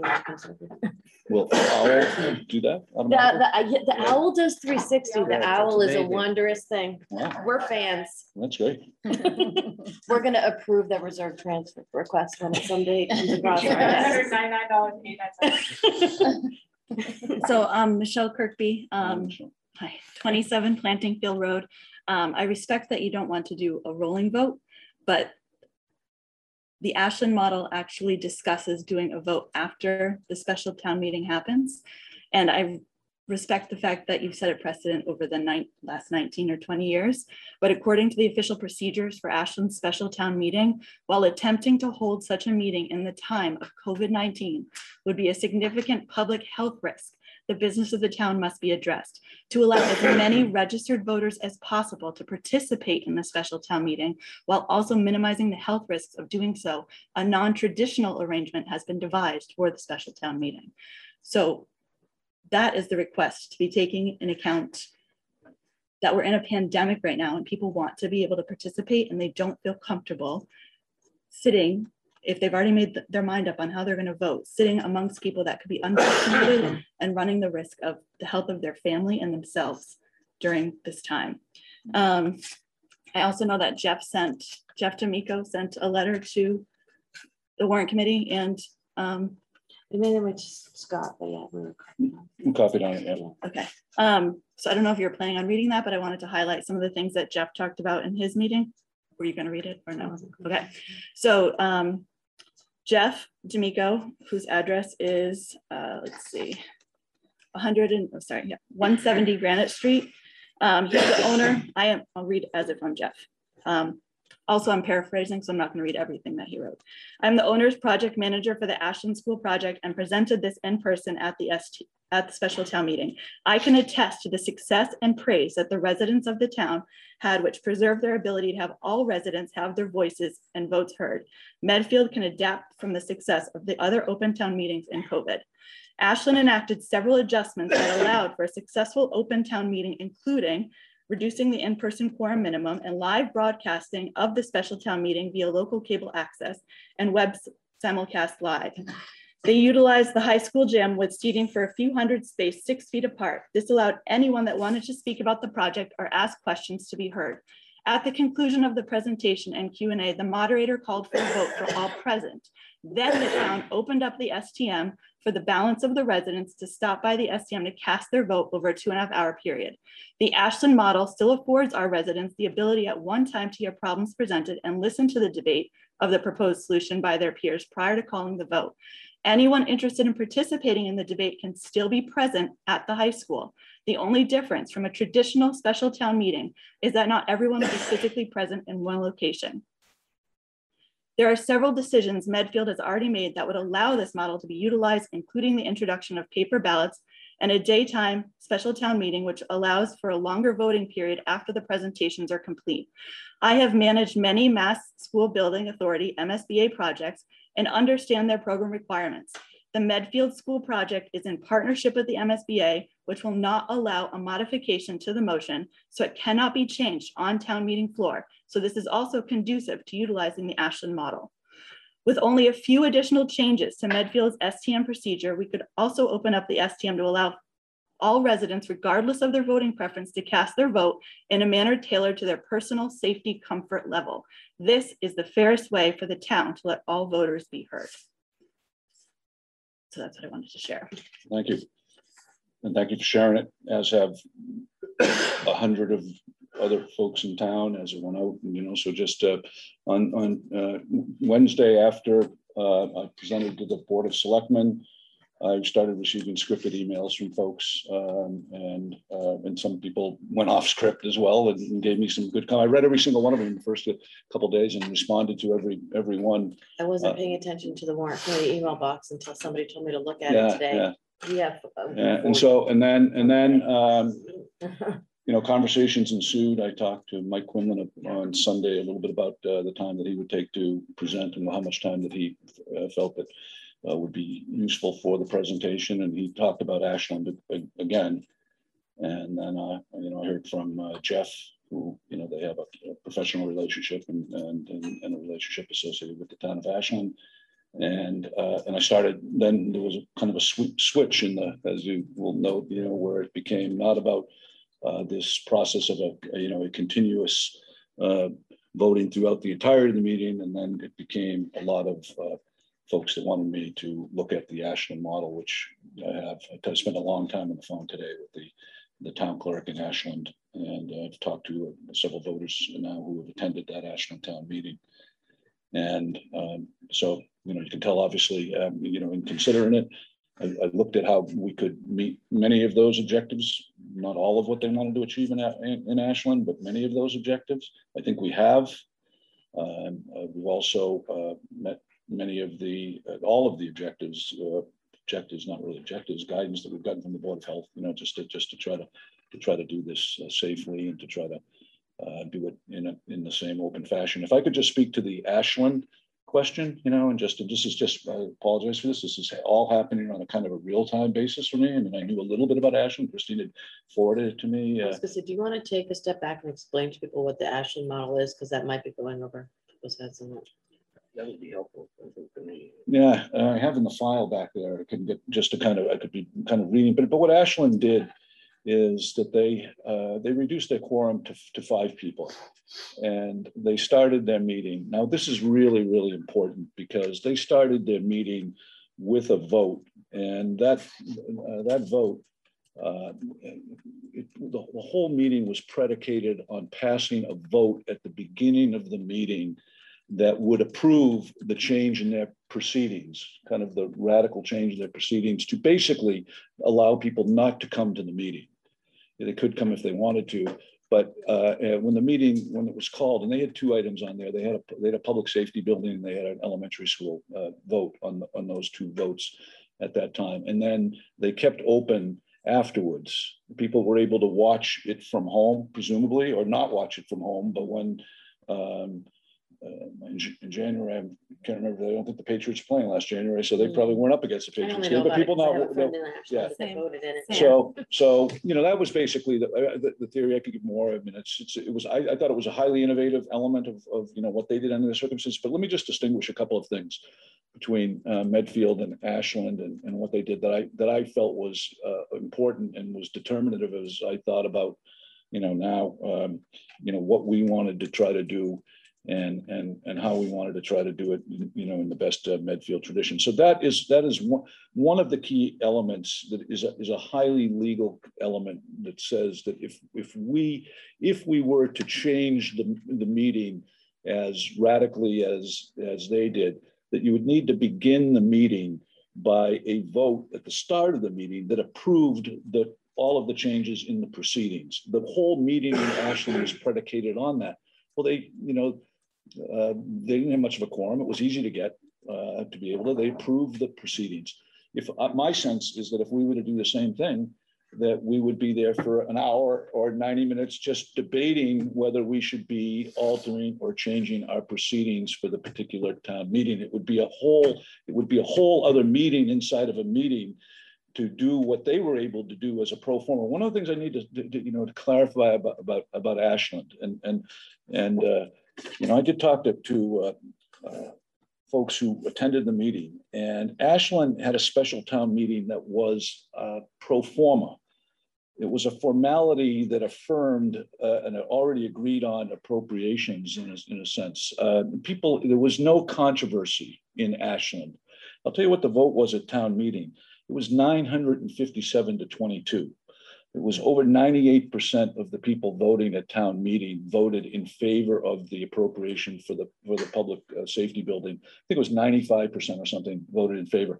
And that was affirmed, a week later, because when they came back, the town voted in really, by Medfield terms, very historic ways in terms of, I've got the numbers back here, but it was like 1,522 to 200 at the polling booth when they only needed a majority. The town was not a controversy.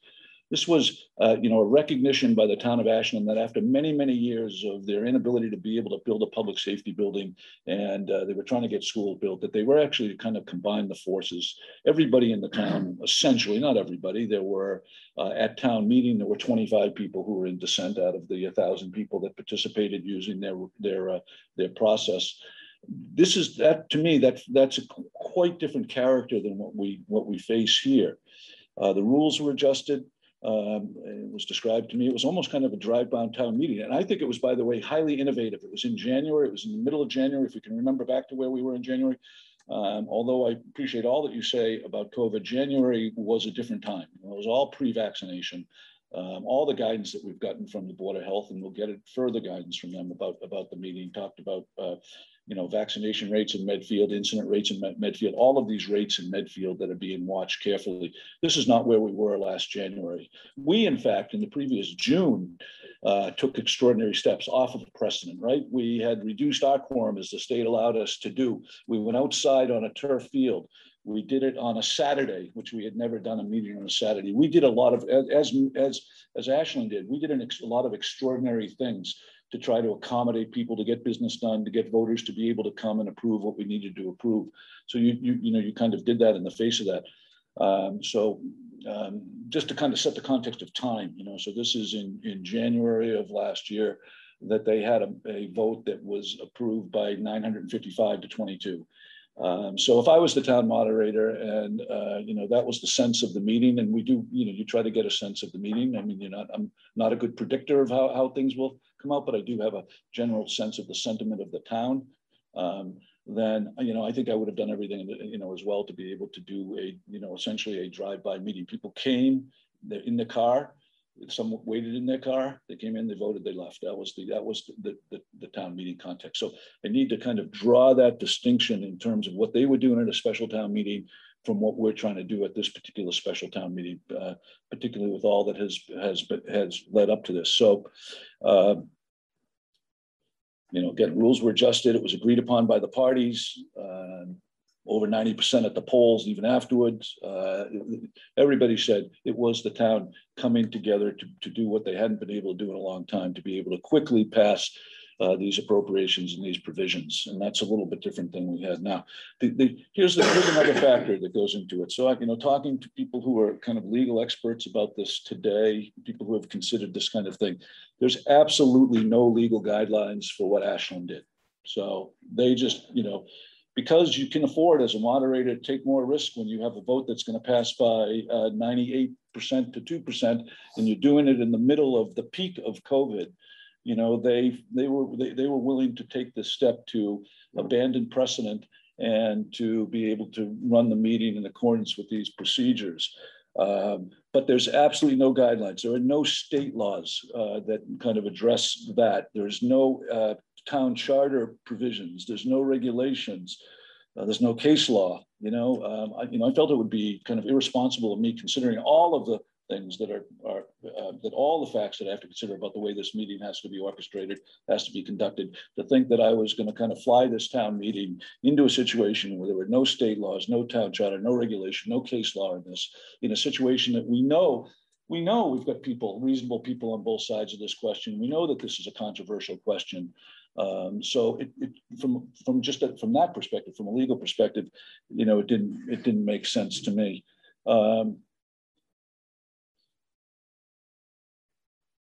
In this instance, I think a change in the precedent of, in all the precedent, I'll talk about change of precedents because we have made a change in two important precedents, and I'll tell you why that we did it. And it wasn't without a lot of consideration on my part, a lot of consideration in order to be able to do it.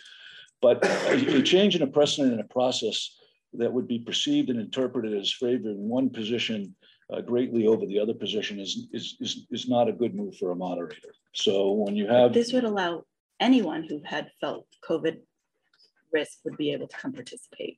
Anybody, yes, I know anybody who could. Like you're but severely I hindering don't think parents anybody's right going to sit here and tell me after I've gotten the, that we've gotten the emails, there's been a large campaign directed towards the moderator that there wouldn't at least be perception of the fact that a change in precedent to do a whole different other kind of a town meeting with a whole different other kind of a voting system wouldn't be something that would be regarded as disfavoring one group against the other. It might, that might be just perception. Maybe it wouldn't. Maybe it would turn out equal, but that would be another risk that the moderator would have to take. With the January timeframe being different, I understand that, but what you're asking right now is for parents to find caregivers for their unvaccinated children and be able to find a vaccinated caregiver to take care of their kids, to get both partners or spouses to be able to come vote.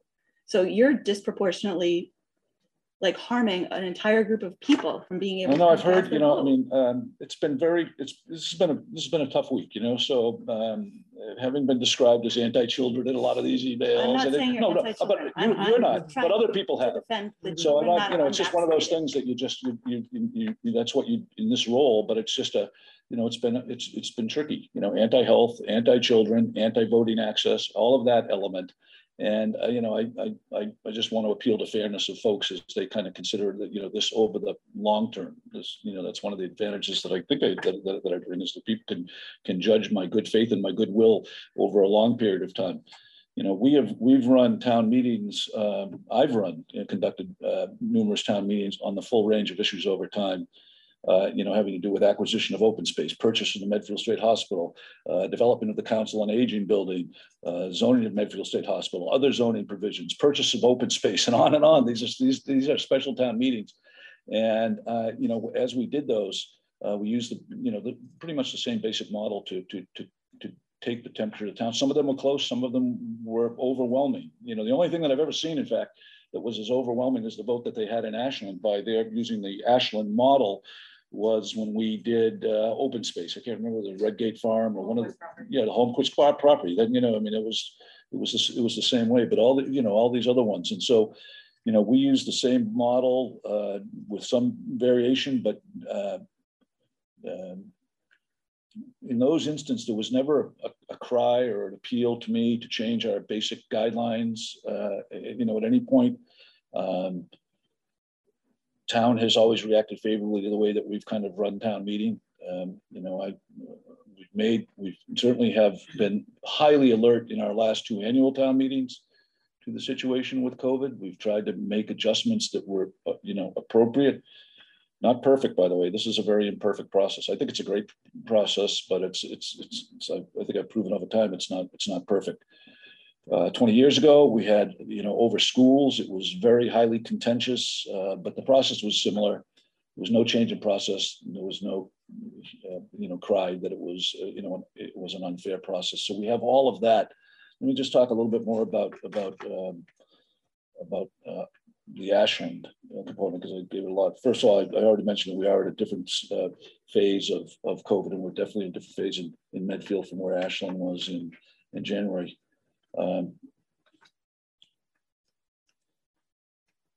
I think it's a change in character of the town meeting. I think it literally goes to that level. That request would change the character of what we've done in Medfield. You see, in Ashland, they had to reduce their quorum to 25. What if you could keep your quorum at 250? Well, I'm going to keep my quorum at 250. That's no, but what if you did that and then added the rolling vote option at the end for people who wanted to do at home? The rolling vote is what? The open vote at the end, which is what the Ashland model is, right? The Ashland model was the moderator declared the vote, and then I know what the Ashland. 2.5 hours for. Right, left it open for 2.5 hours. People didn't have to be, even any semblance of being together. But of I'm asking listening if you together, consider of discussing keeping the together, of 250 deliberating people together, of and then anything that doing makes it a that. meeting. None of that had to be a part of what they did in Ashland. It just wasn't necessarily a part of it. Or, you know, it was broadcast. And, you know, at some point, I'm highly open. I've convened informally people to help think through what the future of town meeting looks like. You know, it needs to stay relevant, it needs to adjust to the changes in kind of demographics. It needs a much different town.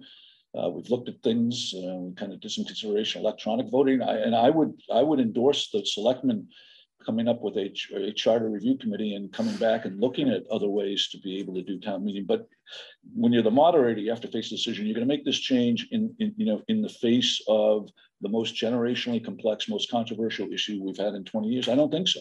I don't think that's good policy on the part of a moderator, particularly to do it in a situation where it's never been tested. You know, I mean, Adam Schuster, you know, the moderator over there, innovated it, and they did it, and so that was great, you know, and congratulations to them. But it hasn't been tested as a matter of case law. I don't want to be the test as a matter of case law or of establishing whether there needs to be some, you know, looking at this from our charter perspective. Nothing provides in the charter, so I think it's a risk. I think that's a risk from the perspective of this meeting being able to do what it's supposed to do, which is be determinative on this issue. And let me just go to Ashland though. You know, so they don't have the tradition we have in Ashland of open town meeting. You know, Medfield has it's not a unique or rare, but it's very special. You know, if you look back as I did at the list of all the people back into the 90s, number of people that have attended town meetings, we have a town meeting that really does believe that it's important, the nature of being direct, which means not representative. You know, you go directly yourself. The fact that it's democratic, which means that it's by and for the people. You know, that's in this day and age, that's not something that you change off of, you know, very likely. And it's participatory. The people who come are the legislators. Those are the people that are there. They're committed to a legislative process. I'm trying to make the legislative process as simple as we can possibly make it on November 7th and still keep it to be a legislative process. But that participatory nature of it as well is a tradition here that, you know, that they haven't frankly had in Ashland to the same degree that we've benefited by it. And we've nurtured that over a long, long period of time. So I think that that's important.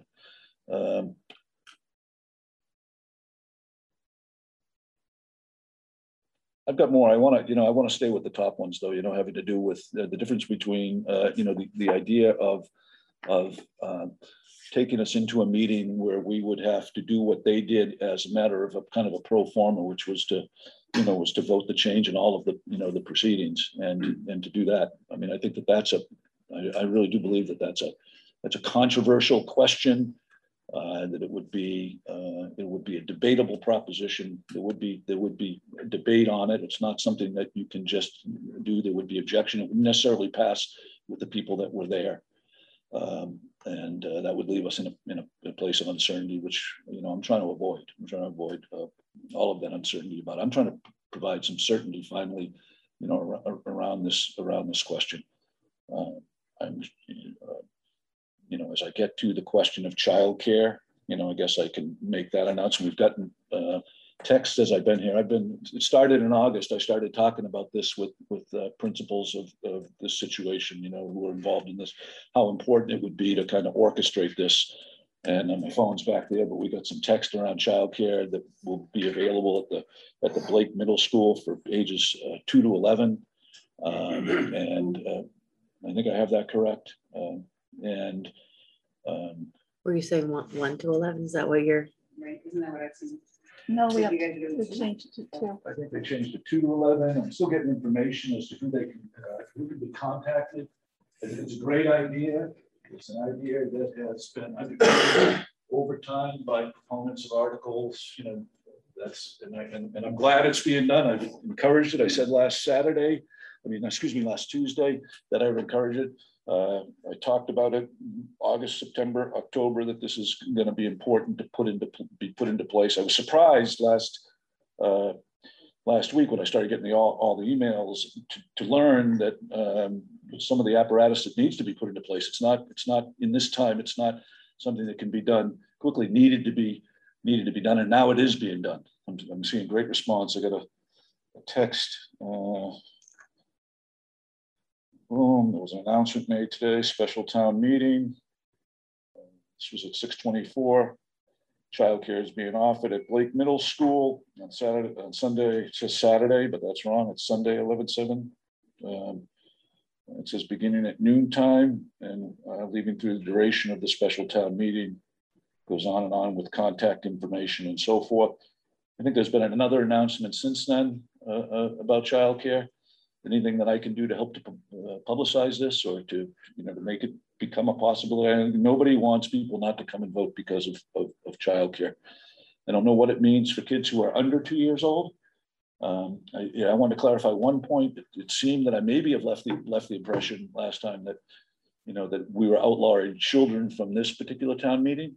But the fact is that children haven't come to town meeting in Medfield in the 28 years that I don't know, Ed, 41 years. It's just, so, I mean, by the way, I talked to somebody who grew up in town meeting tradition in Vermont. They brought children, I mean, it's just that we passed I think a charter amendment at one point when Richard DeSorger wanted his students who were at the time the voting age was 21. He wanted his students, largely 15 and over, to be able to come to town meeting. And for years, I went into his class and I spoke to his class about civics and town meeting. And then we invited his class in. We had a visitor section in the far right, and all the students would sit in there. And that by exception was if you're 15 to 18, you could come. They passed a charter amendment, but they didn't make provision for other children. I've never had to fight that battle, to be honest with you. In 19 years, we've always, been. So the only point I want to make is that wasn't changed to restrict this particular meeting. That wasn't a change. It was just a no change kind of a provision. But it kind of seemed like it was promoted as something that had been changed to restrict children from attending this meeting. Maybe in the future we find a way to be able to do that safely. And I also want to go back to the Board of Health guidance on that particular question, which I expressed last week on Saturday. I was even, and we're going to get more guidance from them, and I'm sure the people who are going to be doing the child care are going to get guidance from them because it's all important. So those are all factors. I think the Ashland model, works well when there's not a longstanding precedent and tradition of doing the kind of real participatory democratic kind of a thing that we've done with 1,000 people a couple of years ago on the state hospital zoning, or 1,600 people on the Redgate Farm, or these other kinds of things that 1,600 people and that we've done before. 2,543 people when they did the school vote in 2000, in the early 2000s. It was the second school vote. They had 1,600 people at the first vote. So that's, and when there's no controversy. We don't have too many things that require a 2/3 vote passed with a 98% kind of if we did, we would do it by show of hands. Well, we would do it by voice vote. Mm-hmm. Now, let me speak to the precedents that were changed, and then Mark Sorrell told me don't say, be quiet, but this is what I believe in and I feel strongly about. And so the other precedent that we had to look at was the precedent around the voting. And, because we've used a stand up and be counted legislative model. And, I've had a lot of conversations with a lot of people over time about that. And so I talked to a lot of people this time. One of the things that's important to understand that when I talk to a lot of people, one of the things I tested was, unlike this provision, would it be regarded as favoring one side or the other? The consensus that I got back was no. That in fact, so both sides actually expressed to me at various times that they thought that to do a voting card might make sense. But more importantly than even that is the fact that I knew that I needed to have a definitive count. I needed an absolutely accurate count in this, and I needed a count that could be preserved, which you don't get from a standing count when people stand up and sit down. And I needed that for all the obvious reasons, because 2/3 is, it could be a knife's edge in terms of the distinction at the end of the day that we're making that decision. I have people, the second big factor around making that change was that I have 5 venues. I'm not looking at everybody and being able to watch over the fact that this count is made. I don't even know that I could find enough absolutely neutral counters to go out and do the counting in 5 venues, and whether couldn't do that without perhaps being challenged. So that, and together with the fact I did have some exposure, some neighbor on neighbor kind of activity, that's always a difficulty even in the stand up and be counted in it, but it was really profound this time, in terms of people making appeals. And it really made me think, if we do have to come together at the end of this one way or the other. And some of the bitterness that I think has been evident, some of the negativity was starting to be kind of neighbor on neighbor kind of a thing. And if I could help to reduce some of that in this instance, because of the emotion that has arisen over this and the passion that exists and rightfully exists around this issue, then that would be another reason. So after a lot of, I look for what I said last week, a distinction with a difference. If I'm going to move off the president, it has to be a different situation. And, taken together all of the things that I considered for that vote in these circumstances, I determined that we would go to a voting card system. And not a ballot, because we don't want to confuse it with what's going to happen the following week when the town is going to have an opportunity to go and be able to cast their ballot in the traditional way. So that's why we moved off of that one precedent. And for me, I've always said that I could call the vote, as we did actually after 4 hours out in the turf field in May, I guess.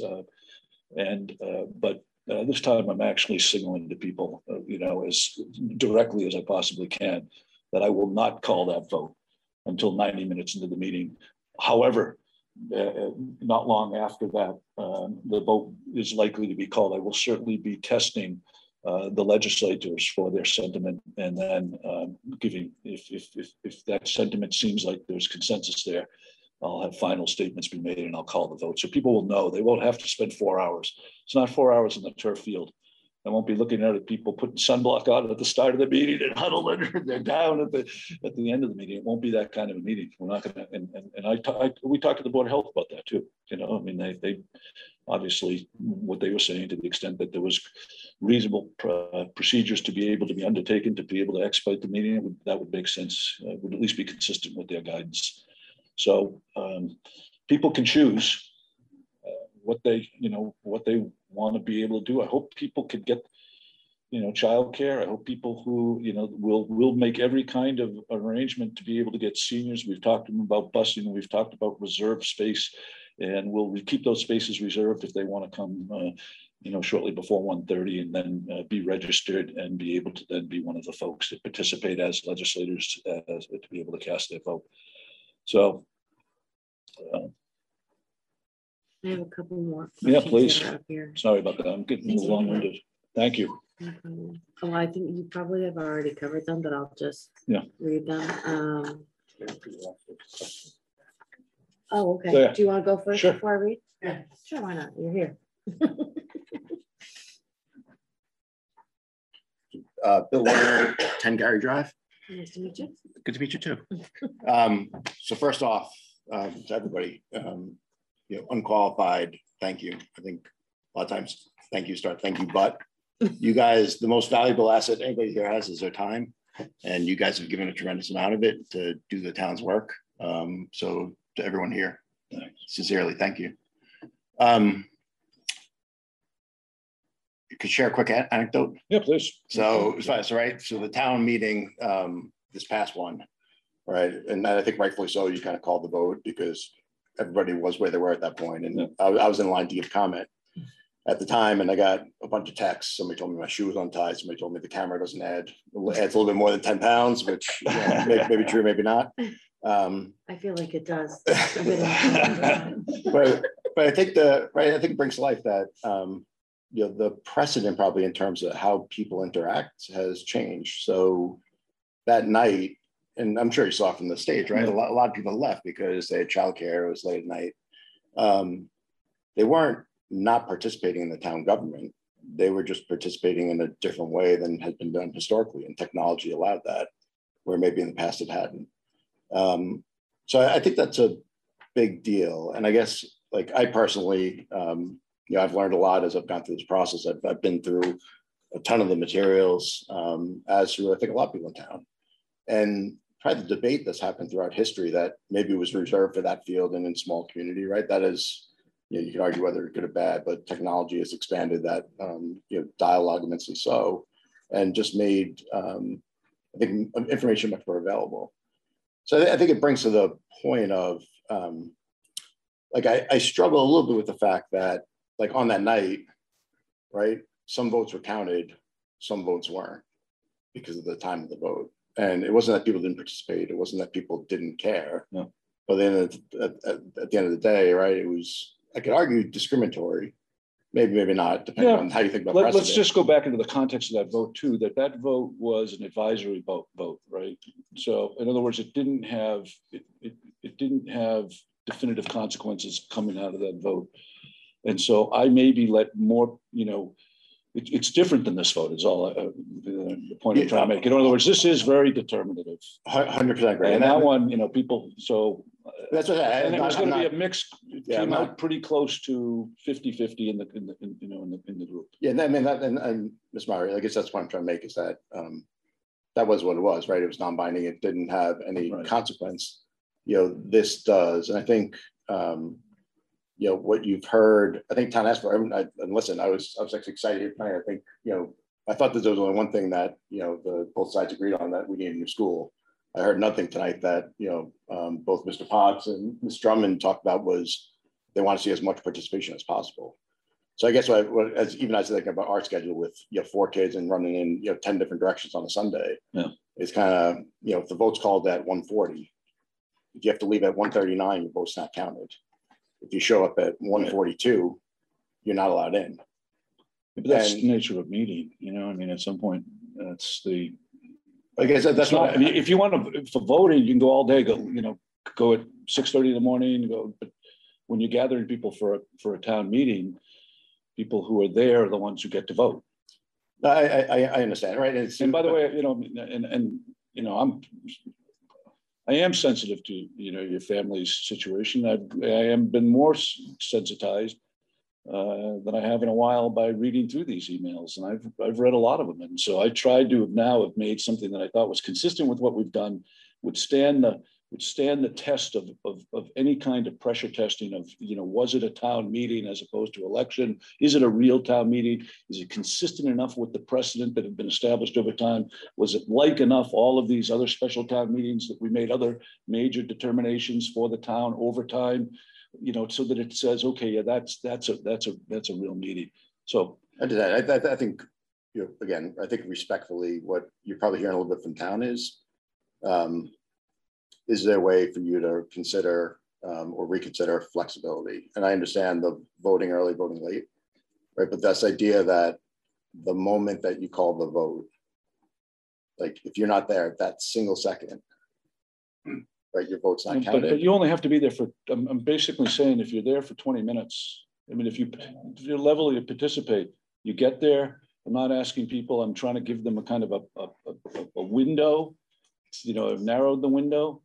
So if you're not there for any of it, but you're a voter, it's to me, it's hard to kind of. Yeah, no, I get it. So I think, again, respect. And I like what, I thought it was innovative what Ashland did under those circumstances with the context of what they do, with what they knew in advance was going to be a vote that was, in our town. It was a layup. It was a layup. It was a. That's what they are. Like, in my point of view, this is, I've been here 7 years. You've educated me in the past in some meetings on, what's happened in the past. You claim, you thought, recreation was maybe one of the single greatest votes in this town, and at this point you were at the time. Like, for me, this will be the single greatest vote that we'll take because it'll dictate the next decade in terms of how we work. So again, I think that you talked about the Board of Selectmen meeting a little bit, right? Two different, there's the election process and then there's the legislative process. Correct. And And I guess all people are asking is that as part of this legislative process where people can participate in different ways than they have historically, is there a possible way for you to figure out? I don't know. I don't think so. I think I've already kind of expressed what I think has to happen on November 7th, but I do think that the broader question, which unfortunately may not apply to this vote, is a question. Is there? Yes. Are there ways to be able to use technology in other ways that they're not permitted now for an open town meeting as a matter of law, like they are for a representative town meeting? Under COVID, they can do those remotely. But under state law, you can't do it. You can't do an open town meeting remotely. Maybe that will evolve. Maybe we studied, electronic voting, and we're not that far from people being able to sit at home and to be able to watch all of the proceedings and to be able to vote on their cell phone.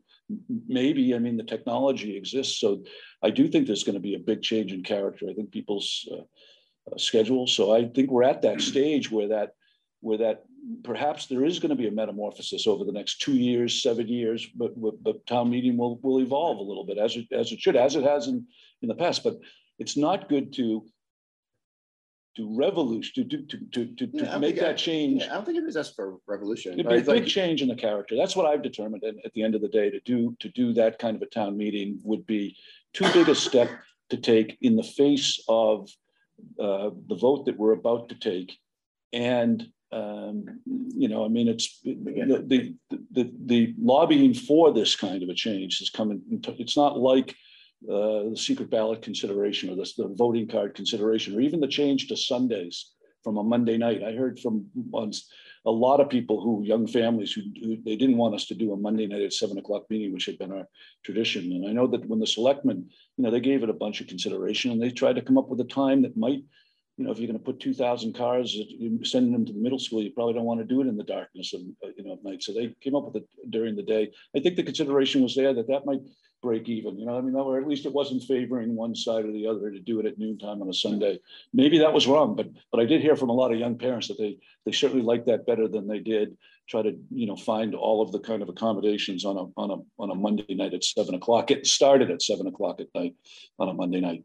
So those two seem to be something that would find that right balance. This doesn't strike me as something that at this time to make this change in character of the town meeting in the face of the issues that are already on the table, not prospectively. If we were to change our charter, I'd be fine with that. But in the face of the controversy, to change the rules of the game significantly just didn't seem fair. Now I kind of went as far as I felt like I could by advancing the signal and saying let's try to give people an opportunity to. Certainly, I hope people come for the presentation, for the closing presentation, for the closing statements by people who have been very active in this, and hear some opponents and hear some proponents speak to it. I'm going to apologize right now because I'm going to definitely be cutting people off at the mic because I have a very strong sense that there'll be a big line there when I call that question. But it's just where we are now, and to try to do it, consistent with the principles of fairness and prudence, and still bring the expediency to it. That's kind of what I've determined. Okay. Again, I appreciate it. I'm not thinking I would think considerations such as if the vote was called at 1:30, closing registration at 2 o'clock to allow people time to make sure they get there to the extent that they're following at home.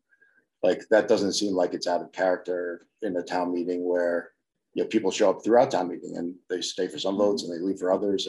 But if they're not there when they vote on something, then they don't vote on that. Yeah, but I would respectfully ask that for your consideration with flexibility, given the importance of this vote, how much it means to the town, the desire on both sides that you heard tonight for participation. It's hugely strategic. It's very important. It's the engagement. I mean, this sounds parenthetical, but the engagement that we've gotten from all kinds of people, all these people that have written me these emails in the last couple of days, I'm going to really appeal to them. This is the next generation of leadership that we need in the town. They're going to make a determination in the school.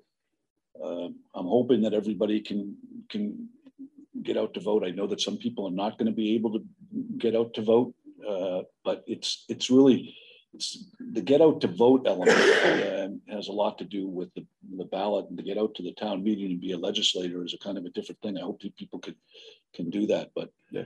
I've said, I think I would ask, for your continued consideration. I think it's important. I think people participate differently in today's day and age, and I think well, I mean, and people have been participating. I think flexibility and flexibility in the name of completeness probably would trump precedent in my point of view, but I'm not the moderator. That's a decision. Yeah. So again, I 100% respect I appreciate you doing, and hope you take the comments with good faith into consideration. And I'm trying to, definitely, and I'm trying to digest them and actually process them. And I think people who know me that the smoke coming out of my ears. I mean, in terms of the cycles that I've been turning. I thought a lot about it. At some point, I felt like tonight was the end of it. I needed to create certainty so that from this point forward, it's about what do we have going to happen on November 7th, and I continued. I got from the time I closed down my computer to the time that I just quickly reopened it. I got 7 more emails. No, I'm waiting for my response. Yeah, it's good. So I hope with that kind of activism. We were getting copied until today. So anyway, you did. I was encouraged. You did hear from both sides of the aisle tonight that they want as much participation as possible. So to the extent that we can afford that, it would be a great. If people need rides to the polls, if people, I mean, I can't take care of every personal and family interest that people have. Some people are traveling that day. I've heard from those people, asking about, is there absentee ballots for the town meeting? And I've responded to those. It is not actually absent, so there's been a lot of people who are asking the right kind of questions, but I do put a premium on it being participatory, direct, democratic self-government. And I need to, that core of that, I'm trying to figure out how to preserve while being fair, while being reasonable, to provide the opportunities for people to get out to the gym at 1:30 on November 7th and be able to participate by dropping a voting card and make that determination. Eileen. Quick question, Scott. So you mentioned that when we're done with the vote, people can leave. Yes. Are you going to prevent, I don't know the right word to use here, that when you get ready to close the meeting, that no one can bring something else up? And we may not even have the bulk of the people, that it's just one vote, that's that, nothing else can be brought to try to deviate from. So there's a process of reconsideration, but it's almost impossible when you only have one vote taken consecutively to have reconsideration, so you'd have to, it would be very rare and I would say very much discouraged. So I don't expect reconsideration. I don't expect to entertain a motion for reconsideration. You'd have to have somebody in the majority immediately turn around and say, oh, if I had known this, I would have been voting in the minority. It has to be somebody who was disaffected, right? I mean, but by the vote. And then they have to have a reason. What have they learned since? Like, what changes the circumstances for which we should be reconsidering the vote? Now, if you have a long town meeting, things come up during the course of the rest of the time, things pop out of the budget.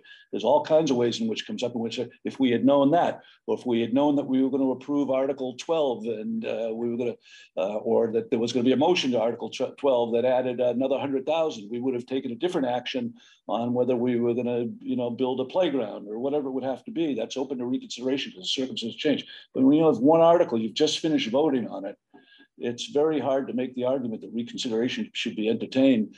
Because, what's the argument that anything has changed from the moment before when you had to change it? Because there's no other activity going on within the town meeting. And that's really what reconsideration provides. It also provides for meetings that go several nights, so that, people can't forum shop and be able to just get their people there for, a particular issue and then not show up for the rest of the town meeting. But we're going to do this in one day. So we're not going to have that particular risk. It's going to be sometimes something that leads to reconsideration. And I've only had motions for reconsideration, which I, a couple of times in the past. And I've laid out these standards by which reconsideration would even be thought about being entertained, never mind actually being approved. And it's very hard when you have people doing voting cards, because if people stand and they express where they stand on an issue, they can then turn around and have all these witnesses to say they voted in favor of it, but now they're opposed. And they'd have to make the argument about why they are opposed, because that's what it requires under a voter reconsideration. when you have voting cards, you don't really know who voted yes or no either. So it's another added complexity to try to consider reconsideration. So the answer is I don't expect to entertain any motion for reconsideration. I expect that the vote will be made, that we will have a pause. We'll try to get those votes counted very accurately, very quickly, and have a team that will do that. And then we will come back and we'll announce the vote to the town meeting. And then I saw during the selectmen's meeting, there was discussion about while there's that downtime, is there value in just kind of bringing people, not to be controversial at all, but bring people up to speed as to where we are with the state hospital? Has that been? Yeah, and that didn't yeah, it's kind of. You're trying to kill me, Henry. Exactly. Group song. Bring the town together. Yeah, we did a group song. Well, we should actually, what would be great would be to have a discussion about what's great about this town. Because, I hope that's, it hasn't gotten lost. It has, because I don't think it has, but I've gotten a lot of emails from people who have moved to town recently. And what they are concerned about is, the acrimony. Is this the way this town is? People don't get along. People say nasty things about one another, seem indiscriminately. People challenge other people's integrity. Is that, that was not what I expected. That's not what I heard about Medfield. And, at town meeting, that might be a time to kind of reference that, because that to me is really sad. Those are the saddest emails that I got. I feel like this is a really special place.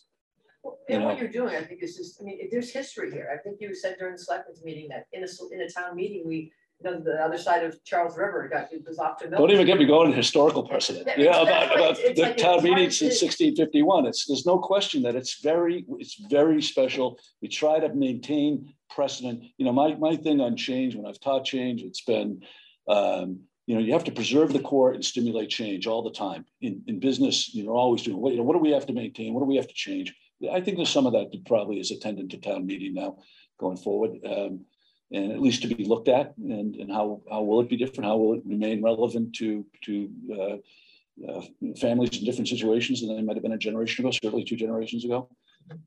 So I think there's something to be looked at, but I don't know that you do that, as we were just describing, right up against this issue being decided. That's my own personal opinion. Yeah. Please, yeah, come on. It's Tim Knight from 34 Oriole. I've been here 18 years. I echo the thank you to everybody across the board. As I listen to that, as you hear that, I just think of what is the lesser evil, and I look back in July of 20 or June of 20, we had 500 people at the town. No, 178. 178, and then this year, right? So our numbers are down. No, our numbers are good. Our numbers have been solid on annual town meetings. We've been meeting quorum, regularly. We have one of the highest quorums around. So our participation is good. I'm saying during COVID. Well, during COVID, we've had 2 annual town meetings. We had excellent participation this year out in the turf field, and the year before we told people not to come. Basically, we said, look, we didn't tell them not to come, but we said we're going to be operating with a very limited quorum. It was 35 or something we reduced the quorum to, and we limited every item on the agenda of that town meeting, so it only consisted of certain financial items that were necessary to continue the activities of the town. That's at least the way that I remember it. I think we had 13 items on the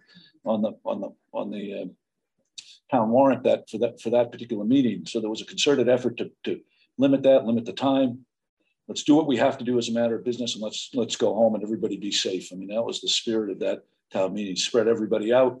I was pleased to see the number of people that did come out on that day, and I don't know how long it lasted, but it was pretty expedited. Last year, it wasn't back to normal. We were on the turf. It was a little crazy from my perspective, but we had good big screens. That was a change. But we tried to do it. But I was trying to get as many people to be able to speak to a vote that was going to be advisory and non-binding ultimately, so that we get as much out before we went into this period of time that I knew we'd be marching towards what we are approaching now. On November 7th was this really determinative town meeting. So that was the theory behind that meeting. I'm just, when I look at it, I've heard a couple things. You say, hey, the special election on November 15th, that's when you can show up and vote. Anytime you want, roll in continuously. 50, and that's a 50%, right? 51%. Just requires a majority. This one is 66% one way or the other. So you do need, that it behooves us to have as much engagement from the town as possible. I hope. And, and when I heard about this Ashland model, I said, gee, we are kind of changing the character of what we're doing just based on last week. And I'll be honest, I'm surprised I'm sitting here. I think I said to somebody earlier today, I think you made up your mind a while ago. Like, you're a traditional. I've been to so many town meetings. I've heard it, and I agree with it, and I love it in general. Yeah, well, I've had an open meeting. I have to say, I started with the idea we would do it the way we've done it for other special town meetings. And I kind of announced that during the course of this week, and with further guidance with the Board of Health, we looked at that. And we looked at the only thing that I had done by way of adaptation was on the voting, but. This week I said, I'm going to be more specific. I'm going to tell people that, that no earlier than, a stake in the ground point will I call that meeting. But anytime after that, when the town is ready to vote, we will vote. The vote will be taken. People can go home if they want, maintain a quorum, we'll announce the vote. So I'm trying to, in that respect, I'm trying to provide the balance. I mean, it's a good thing. I mean, the voting card no earlier than, I think, is a positive thing. I think it just then begs the question, if the lesser evil is more voters, giving more people the opportunity to vote. More participants, more legislators. It's not just voters, So, somebody that's been home watching the Patriots game, and some of my friends are already telling me that they will do, and then they get a text and they say, okay, it's 1:20. You should get over here by 1:30. They're going to vote. They're going to be able to vote, but they haven't really participated in the meeting. But they're going to have the privilege of being able to. And that individual though would have had the time to listen. And the warrant committee here, the amount of work they're doing going through. I think you said analyze the data, review it, and share it. We've had a lot of time to review this, and I just that's why we can keep it relatively short. I say, hey, if we said we will not be voting before 1:30, and we would leave the voting open for up to 1 hour after we call the vote, it gives more people opportunity to participate. We had to change. Well, you're not participating. That's by definition. You're just driving by to vote like you would be on the election. With a margin. I mean, it's not exactly the same. But I think it's different. I do think it's a distinction with the different. I'm trying to get people to come to town meeting, to participate in it, even if it's for a short period of time. They will hear final statements at the very least. I'm hoping those people will do that. But that's a concession. I can't say we did not consider, the aspects of looking at that. But it to me, for the reasons that I tried to clarify, for those 6 reasons that I spent the day kind of looking at, talking to lawyers about and so forth, that the fact that, particularly the fact that it would have to begin, we would not have that kind of meeting. It would have to begin with a motion that would lay out the changes of the proceedings, which was done in a pro forma way in Ashland past. They were able to then, moderator felt free then to be able to do a different kind of meeting. That's not what would happen in Medfield. So, and then if you were to do such a thing, what would that be, a 50% vote? I think that would probably be, I'd have to look at the degree, which would be debatable. It'd probably be a 50% vote, but it would be debatable. You'd have to let people speak to it. Could you vote on it? You would vote on it eventually, but not without discussion. You'd have to let people talk to it. I'm not going to do it by my own determination and just put it to a vote. So that would have to be done. So I think that was different in over there, and we have we're approaching something in which this is I want everyone to get out and vote. I want to see how the town, I trust the town, and I trust our process, and because of that, and I'm hoping that people will. I've been urging people, to get their folks on either side of this issue out to come to town meeting and to participate, be a legislator, and vote. And I hope it's I'm encouraging record-breaking numbers. Christina, look at that. We've made accommodations for a couple of thousand people, I think, and we'll see what happens. And I hope that that's the case. And you know, are some people going to be disadvantaged by this? Yes, less disadvantaged than they would be by a traditional town meeting. Yes. Yeah, I mean, it's at noon on a Sunday. So noon on a Sunday. They know when they can come. They know when they can leave. Well, they know when you can come. You have no idea when you can leave. Yeah, you're going to vote. We're going to vote within a shut. I'm kind of trying to be as explicit as I can. And I'm not trying to be adversarial. No, I don't. But it's possible. It's 1:30, 2 o'clock. It's also possible it's 5 o'clock. No, it's not. No. I can't imagine. The only way that would happen at 5 o'clock is every time I went to call the vote and I said all in favor, there were more people opposed. And I would say the chances of that are very slim. No, that's good. I have a feeling by a claim that when I ask that the first time, that we'll take that vote. But I don't know that for sure. I can't speak to that. Maybe, and I tell you what I will do. What was the expression that I used? When I take the temperature of the voters and I go back and I make my inquiry of them, if somebody has an objection to us calling the vote at that time, I'll ask them to approach the microphone. If you need a question answered because you haven't decided, what's the question that you would like to ask people so that you can make up your mind, or if you have an objection, let me hear the objection to why we shouldn't call a vote right now. But other than that, and I don't really expect that. It's never happened to me before, that when we finally got to the point where, now is the time, particularly in a situation where, from what I'm hearing, certainly from the email cohort, essentially most of those folks are telling me they've already made up their mind. I think, Jerry, your side, you've communicated. I think, but I mean, other people on the other side have also communicated to me. So that means that we probably need a little less discussion and deliberation than you do on other issues where minds are changed. But there's listening is so powerful. Maybe in this instance, all the listening has happened in chatter and social media and so forth, and to one another, and particularly paying attention to the good work that this group has done.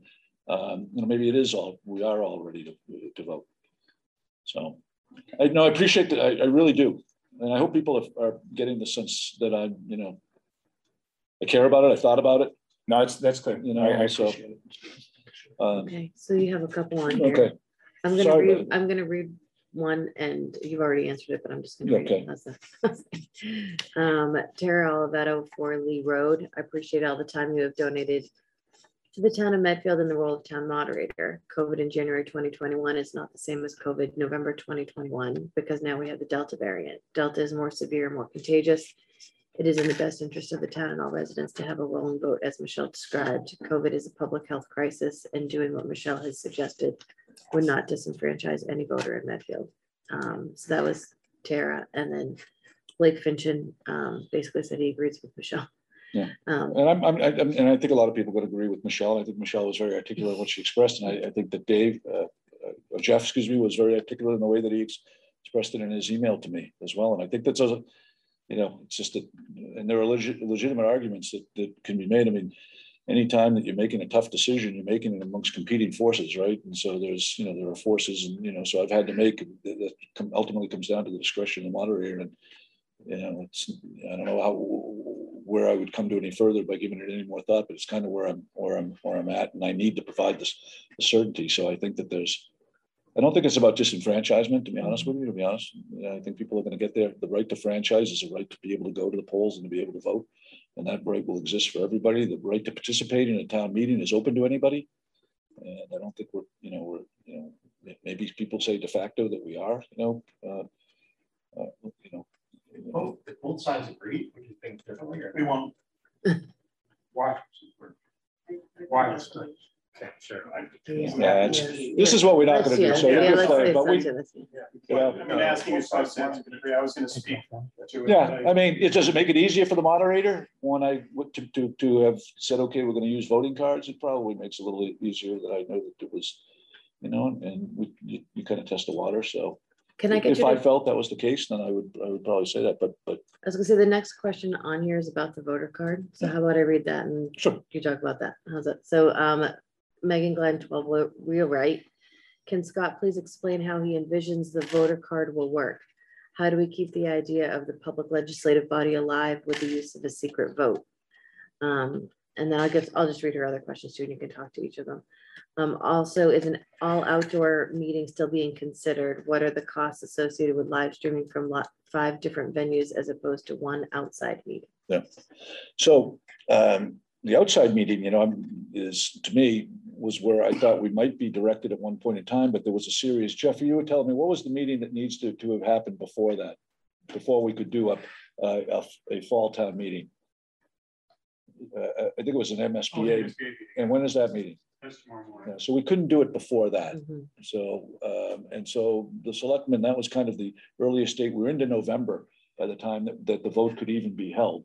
Once you get into November, when I heard them speculating about November, I kind of dove in and looked at weather in November and weather in that particular date. And I think that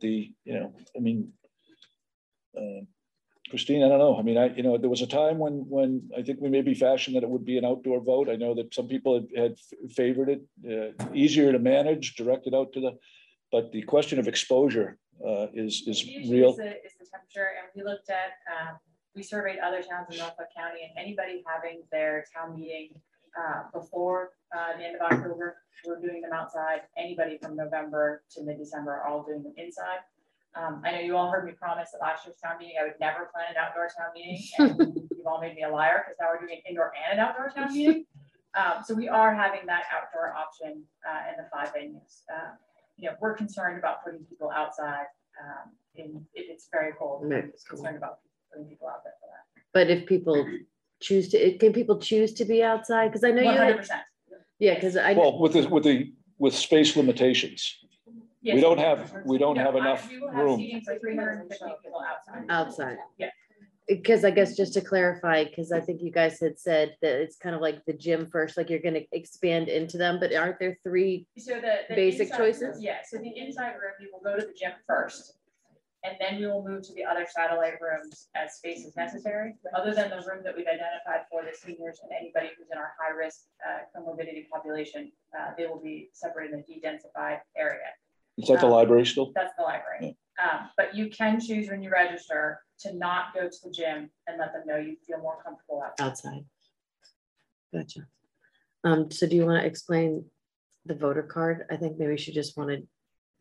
Simply that people will, in the gym or at their venue, they will approach a table that I guess that the tellers will be from the town's clerk office, and they will choose a card, a yes or no card, and they will drop it in the box. Okay. Okay. I have one question that I'm not sure whether or not you're going to want to take or you want one of us to take. It just says this is from Peter Treadway, and Peter, I'm sorry, can you put your address in here? And I know you live on Phillip Street. I'm not sure the number, but Peter is asking any chance if this goes through, we can get sidewalks on Cross and Phillip Street, since the only entrance to the high school is without sidewalks. So my answer is come to a town meeting about sidewalks. That's not this one. Yeah. And I live and run on Cross and Phillip Street a lot, and I know the terrain and the. I've looked at sidewalk maps enough to make me cross-eyed right now, and I can't say, but I think it's. We're not going to solve that one today. Yep. Is that?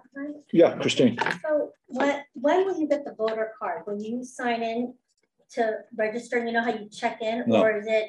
You will come up. Okay. You will be everybody. If we kind of get it, people will be banded when they come into the meeting. Oh, is that what it is? I was gonna.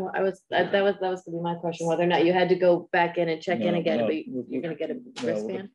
People will be wristband that they will be registered. Those colors will be for registered voters and for visitors. Different colors. We can't tell you what color they're. So they were. Look, we're going to rely on the town. We're going to, on the integrity of everybody, but we're going to use that approach. And then those wristbands will be removed when they drop their card in the box and they will have voted. So everybody will get a wristband when they register. It's kind of like going into the House of Blues and you're over 21. Kind of like. Okay. So the card will be either check off yes or no. There will be a card that says yes or no. You'll have a choice of which one you want to select from the person, and they'll hand you whatever card you'll drop in the box. They will look the same. They will be the same color. you know, We we'll try won't to. be hanging, any hanging chads. No, won't be any hanging Okay. chads. We'll try to reduce the determination about, you know, people observing. We're trying to, you know, we can't completely ensure that, but it's a private voting. It's not as secret perhaps as if you go in and you pull the screen behind you and you walk out with your card down and you put it in the thing, but it's largely there. It's designed to be that and to be doing it in an expedient way. We want to have something that could be counted relatively quickly in the process, so those boxes will be taken to another room and they will be counted expeditiously and securely, very securely. So Yeah, go ahead. I have a comment and a question. sure. Comment is the last town meeting, there were actually a bunch of kids there. Yeah, I understand. I could see them from out there and yeah. I just wanted to make that comment. I don't, I think that's a fair comment. And, you know, I guess I faced the choice from the podium of like saying, okay, well, you know, asking either the chief or the deputy moderator, we don't really have constables, but somebody to remove the kids from the meeting. Because I could see in the way back, by the way, I could barely see. I had binoculars, if you remember, of what was going on. And there was a lot going on out there. I did see a couple of kids, I have to say. So, and I guess I you know, I could have drawn the line at that point. I could have made the point at that point, but it honestly, it was, by the time I'm noticing it with everything else going on. But by the end of the meeting, they were seniors. So fair comment, but you know, I will say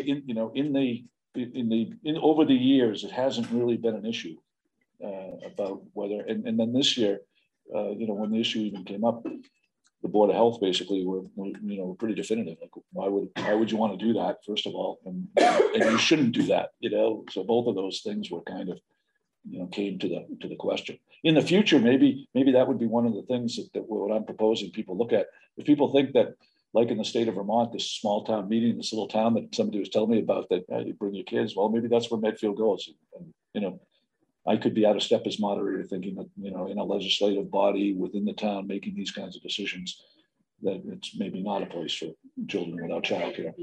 On the outside, right? Like if you would have an area that if you're bringing your children, then you could have them there. But my you mean outside of COVID, you know, right. leaving COVID aside, in the future, if we wanted to have a place where people wanted, you know. I think that it's, I mean, obviously everything is different now, right? So everybody will in the future. Well, I will promise that we would have a meeting in January where people could bring their ideas about how this should be done, you know, in the future, post-COVID, we hope for sure. Yeah. So that we will kind of normalize what the procedures would look like. So my question is at 1:30. So say we're telling people that you need to be there by 1:30. Will you be asking those that are at the front if all voters have been in before you call the vote? Correct. So here's what I anticipate. So you know, when I call the vote, there'll be a couple more minutes because we'll get final statements. Excuse me, when I test through the inquiry with the voters, and the sense of that is that we're going to move to call the vote when we get the finals, you know, the final statements, which will be very, very brief. At that point, then I will call the vote. When the motion passes, then at that point, the signal will go to the town clerk to close registration. So anybody who's in line at that point, if there's a line, if people are saying, okay, they want to try to come as late as they possibly can and be admitted, and they're there before that signal gets to the registration, then the answer is that they will be allowed in to be able to participate and to be able to vote at that point. And we will put someone, either from somebody from the deputy moderator staff or somebody from Chief Garrett's team or Chief Garrett herself, will get to the end of that line at the time that the signal comes to say registration is going to be closing. We don't want any disputes at registration. You know, that's why I'm trying to be definitive. Some people said, you know, send a signal, give a loose timing as to when you think you might call the question. I said, no, I'm going to give a kind of definitive that I will not call it before. So if you get there at that time, probably within a couple of minutes later, because I'm not saying I'm going to call the question at 1:30, by the way. I don't want folks out there saying it's 1:30, you know, if we're having still, you know, I'm still listening to the proponents and the opponents speak. Is there, you know, at some point I have to ask, is there anything that's coming from that that's new or insightful or different? And it's not just, this is my opinion too, or there, you know, which is what happens. And you kind of get a sense of looking at people. I'll try to find that time, you know, just about that right time. And half the people think I've let it go too long, and half the people think I should maybe let it go a little longer. Right at that point is when I hope to call the question, and I think it will happen by acclaim, and we'll do the vote. Try to do the vote as quickly as we can. Now, normally I'd like people to stay. You know, I mean, you know, after the vote is made, we're gonna have a determination that's going to be made. But realistically, in light of all of what we've heard, and the best way to get people who are concerned about exposure is they would be able to leave. I just ask people who have Eileen, everybody else, you know, stay if you would, you know, so that we can make sure that we can finish the meeting when the announcement comes back about what the vote is. So is that helpful? Yeah. Yes. Okay, I hope it's helpful. And just Megan Glenn pointed out that there was one question in here that we didn't address, and maybe Christine, I don't know which one of you knows this best. She wanted to know, what are the costs associated with live streaming from 5 different venues? It's going to be approximately $50,000. There you go, $50,000. Could be as much as that. Yep. To get this all, we have to run fiber optic cable to each of the venues in order to be able to do that, and we have to have it be two-way. Although I'm not sure, you know, I mean, ideally people would be able to ask questions from these other rooms. Some of that is going to be time dependent on that. I'd rather have the people who really feel like they have to have their opinions heard at least try to get into the gym. That would be better, so that more of those people are in front of the panel and are speaking right to the principals. But you know, we'll see how that works. I don't really, you know, we don't know how many people we're going to get. We know the most we've ever gotten since the 1990s, and a town. So we have that as, you know, as a high bar or close to a high bar. We'll see. I mean, we'll try to get the team in place to be able to do it. We still are a small town trying to orchestrate, you know, a significant event. Any other questions? Like outside. So it will be gym. Initially, it will be gym, library. Okay, as Christine has described, for people that have any susceptibility, vulnerabilities that they've comorbidities, we were advised to have a place where it could be de-densified. The density of the people would be a lot less if people would feel comfortable. Some of the seniors have already expressed that, and we've told them that would be such a space. So that would be then we will have an outdoor space, which will probably be adjacent to where the registration is. And then when we overflow out of the gym, we'd overflow out of the cafeteria. If we were to overflow out of the gym and the cafeteria, we would flow into the auditorium. So that's where we're getting, you know, that gets to be challenging, but that could be, and I think the capacity, if people were to, we don't know what the COVID capacity is, but we know that it has generally a capacity of about 2,200 people, I think, is where we have, you know, trying to build capacity. We're trying to build the technology to support that capacity. We're trying to. This might be a stupid question, but are there masks required? Masks are required. Masks are required. Yeah. Yep. So I won't have the benefit of seeing everybody's facial expressions as they look back at me. Will they have masks available? Yeah, we will have masks available. We'll encourage. Yeah, Jess. I just have a quick kind of dignity note that it would be great if, as people were asking if they could go into the library, or that they would also be able to bring their partners with them, whoever they came with, to make sure that we're not, you know, asking people to separate from their own family while they go in.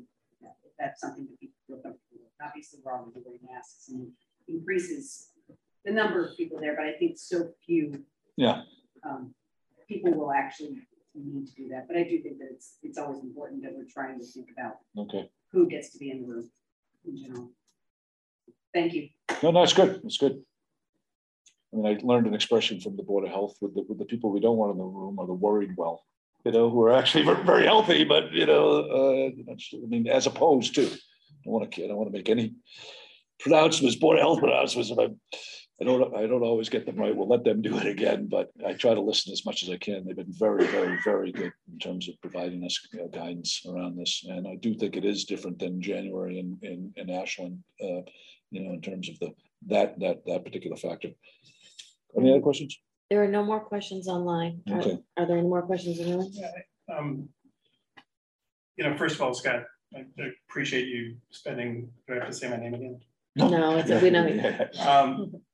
You know, I guess there are a couple things that I just wanted to answer, although I think he's left. But so the June meeting, there seems to be this belief that only the pro-Elm folks left. After a 4-hour meeting, there were 60, 70, and 80-year-olds who, after 3 hours, left that meeting. So I think we all want to have a full vote. I guess I was sort of stunned that 2 weeks before what is being classified as one of the most important elections, there's this wave to try to change the rules. And I appreciate you holding firm on it, not because I think it benefits one side or the other. I think there are people, including one of our selectmen, who won't be able to make the meeting.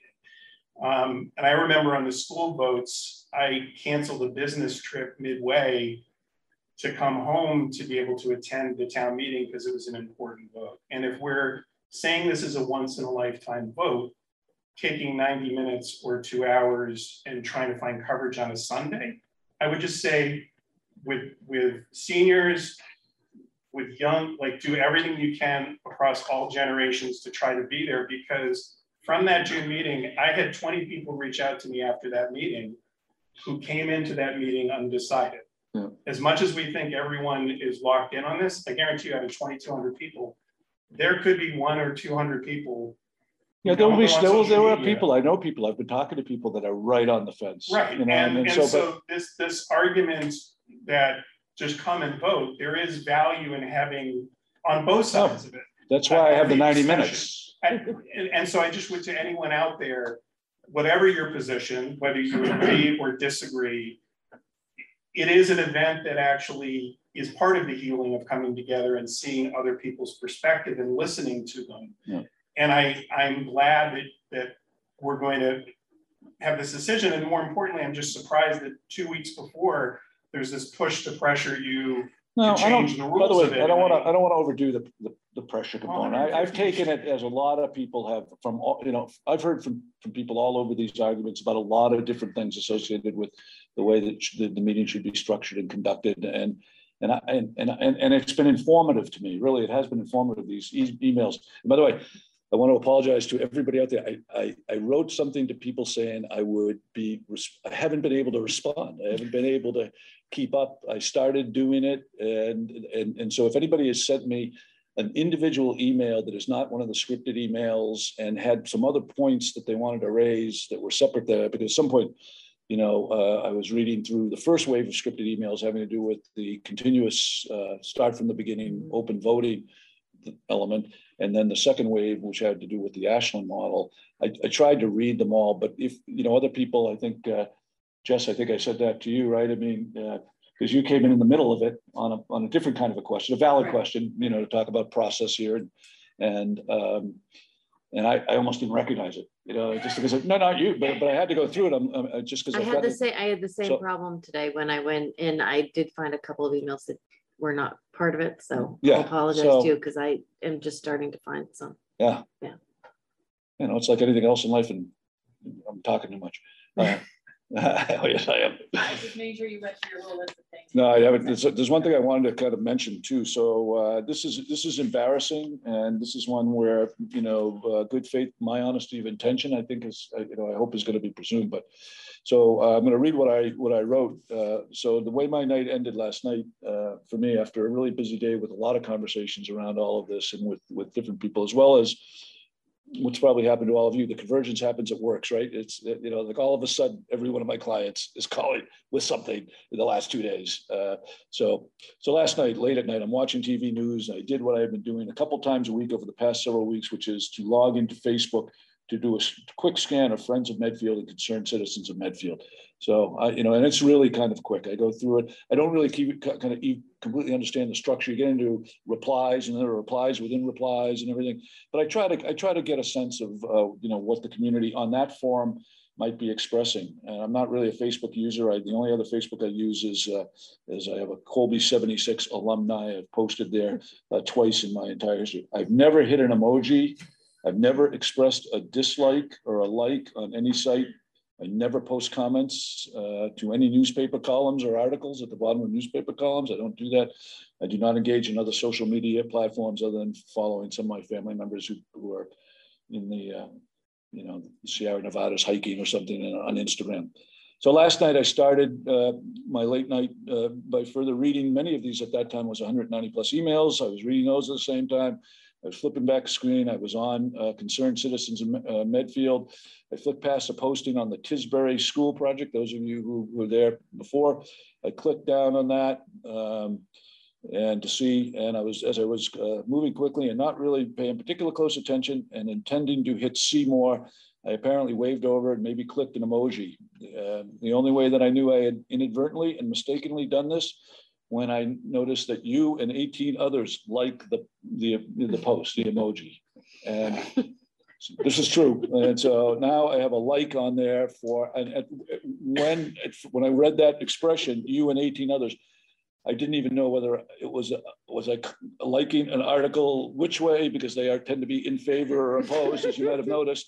And so there it was, and then as I learned today, as soon as I learned how to remove that like, I did. As soon as I learned. You learned how many people screenshotted that like. Oh yeah, well, I immediately screenshotted it, which I screenshotted right here because I knew. And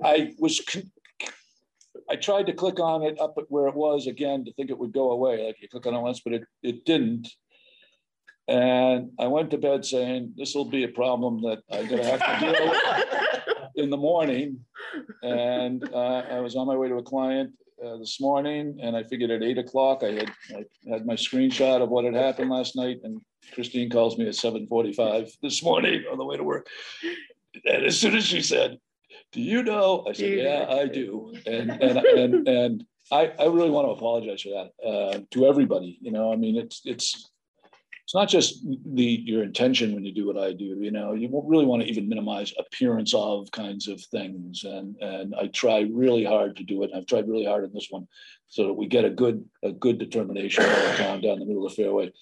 And so it was not a good night's sleep. Really, it was. I didn't. You know, there it was. Scott McDermott and 18 others, you know, liked a particular post, and it was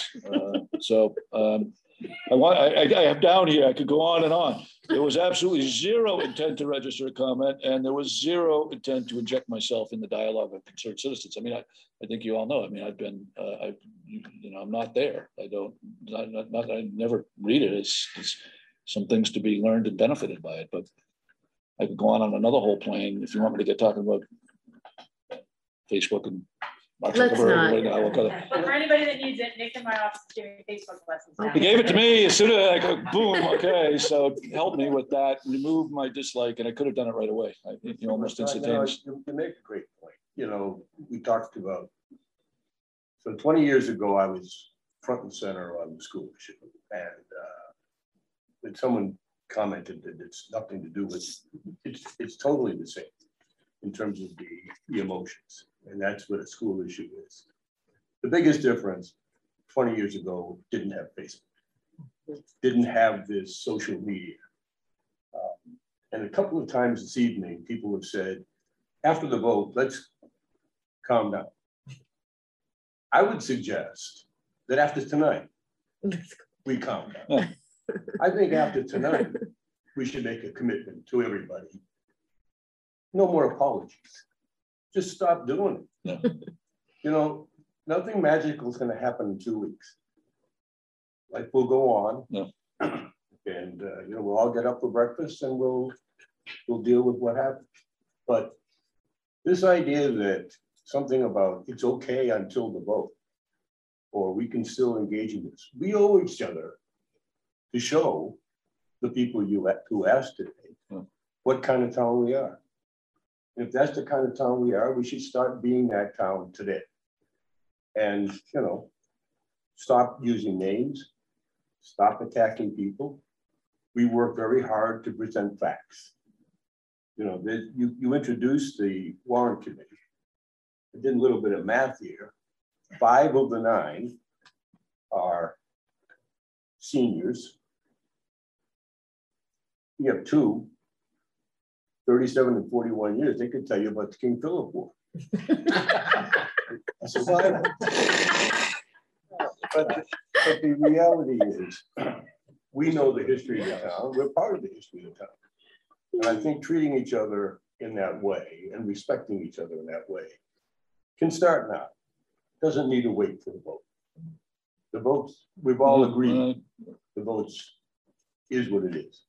So to your point, and boy, you know what? Thank God your grandchildren aren't old enough to really be getting on you for showing. No question. Although, you know, I mean, my grandchildren alerted me to the fact that raising children today in this environment is a big difference than raising them when I raised mine and when the people generate. So there are really a lot of factors that, you know, reading these emails, it's not just about reading scripted emails. You know, these are really people who really want to participate in this and, you know, are feeling it's challenging and, you know, would sound hollow if I would say I'm sympathetic to that after I've, you know, I mean, but I've tried to lay out procedures that would, you know, and I'm trying to support the childcare opportunity for as many people to be able to do that. I know that doesn't work for everybody. Some people have told me, and this may be in fact, you know, some very high percentage that they haven't had a babysitter since March of, you know, a year ago. And that's okay. Well, that's, you know, that's, to me, that's a big change then.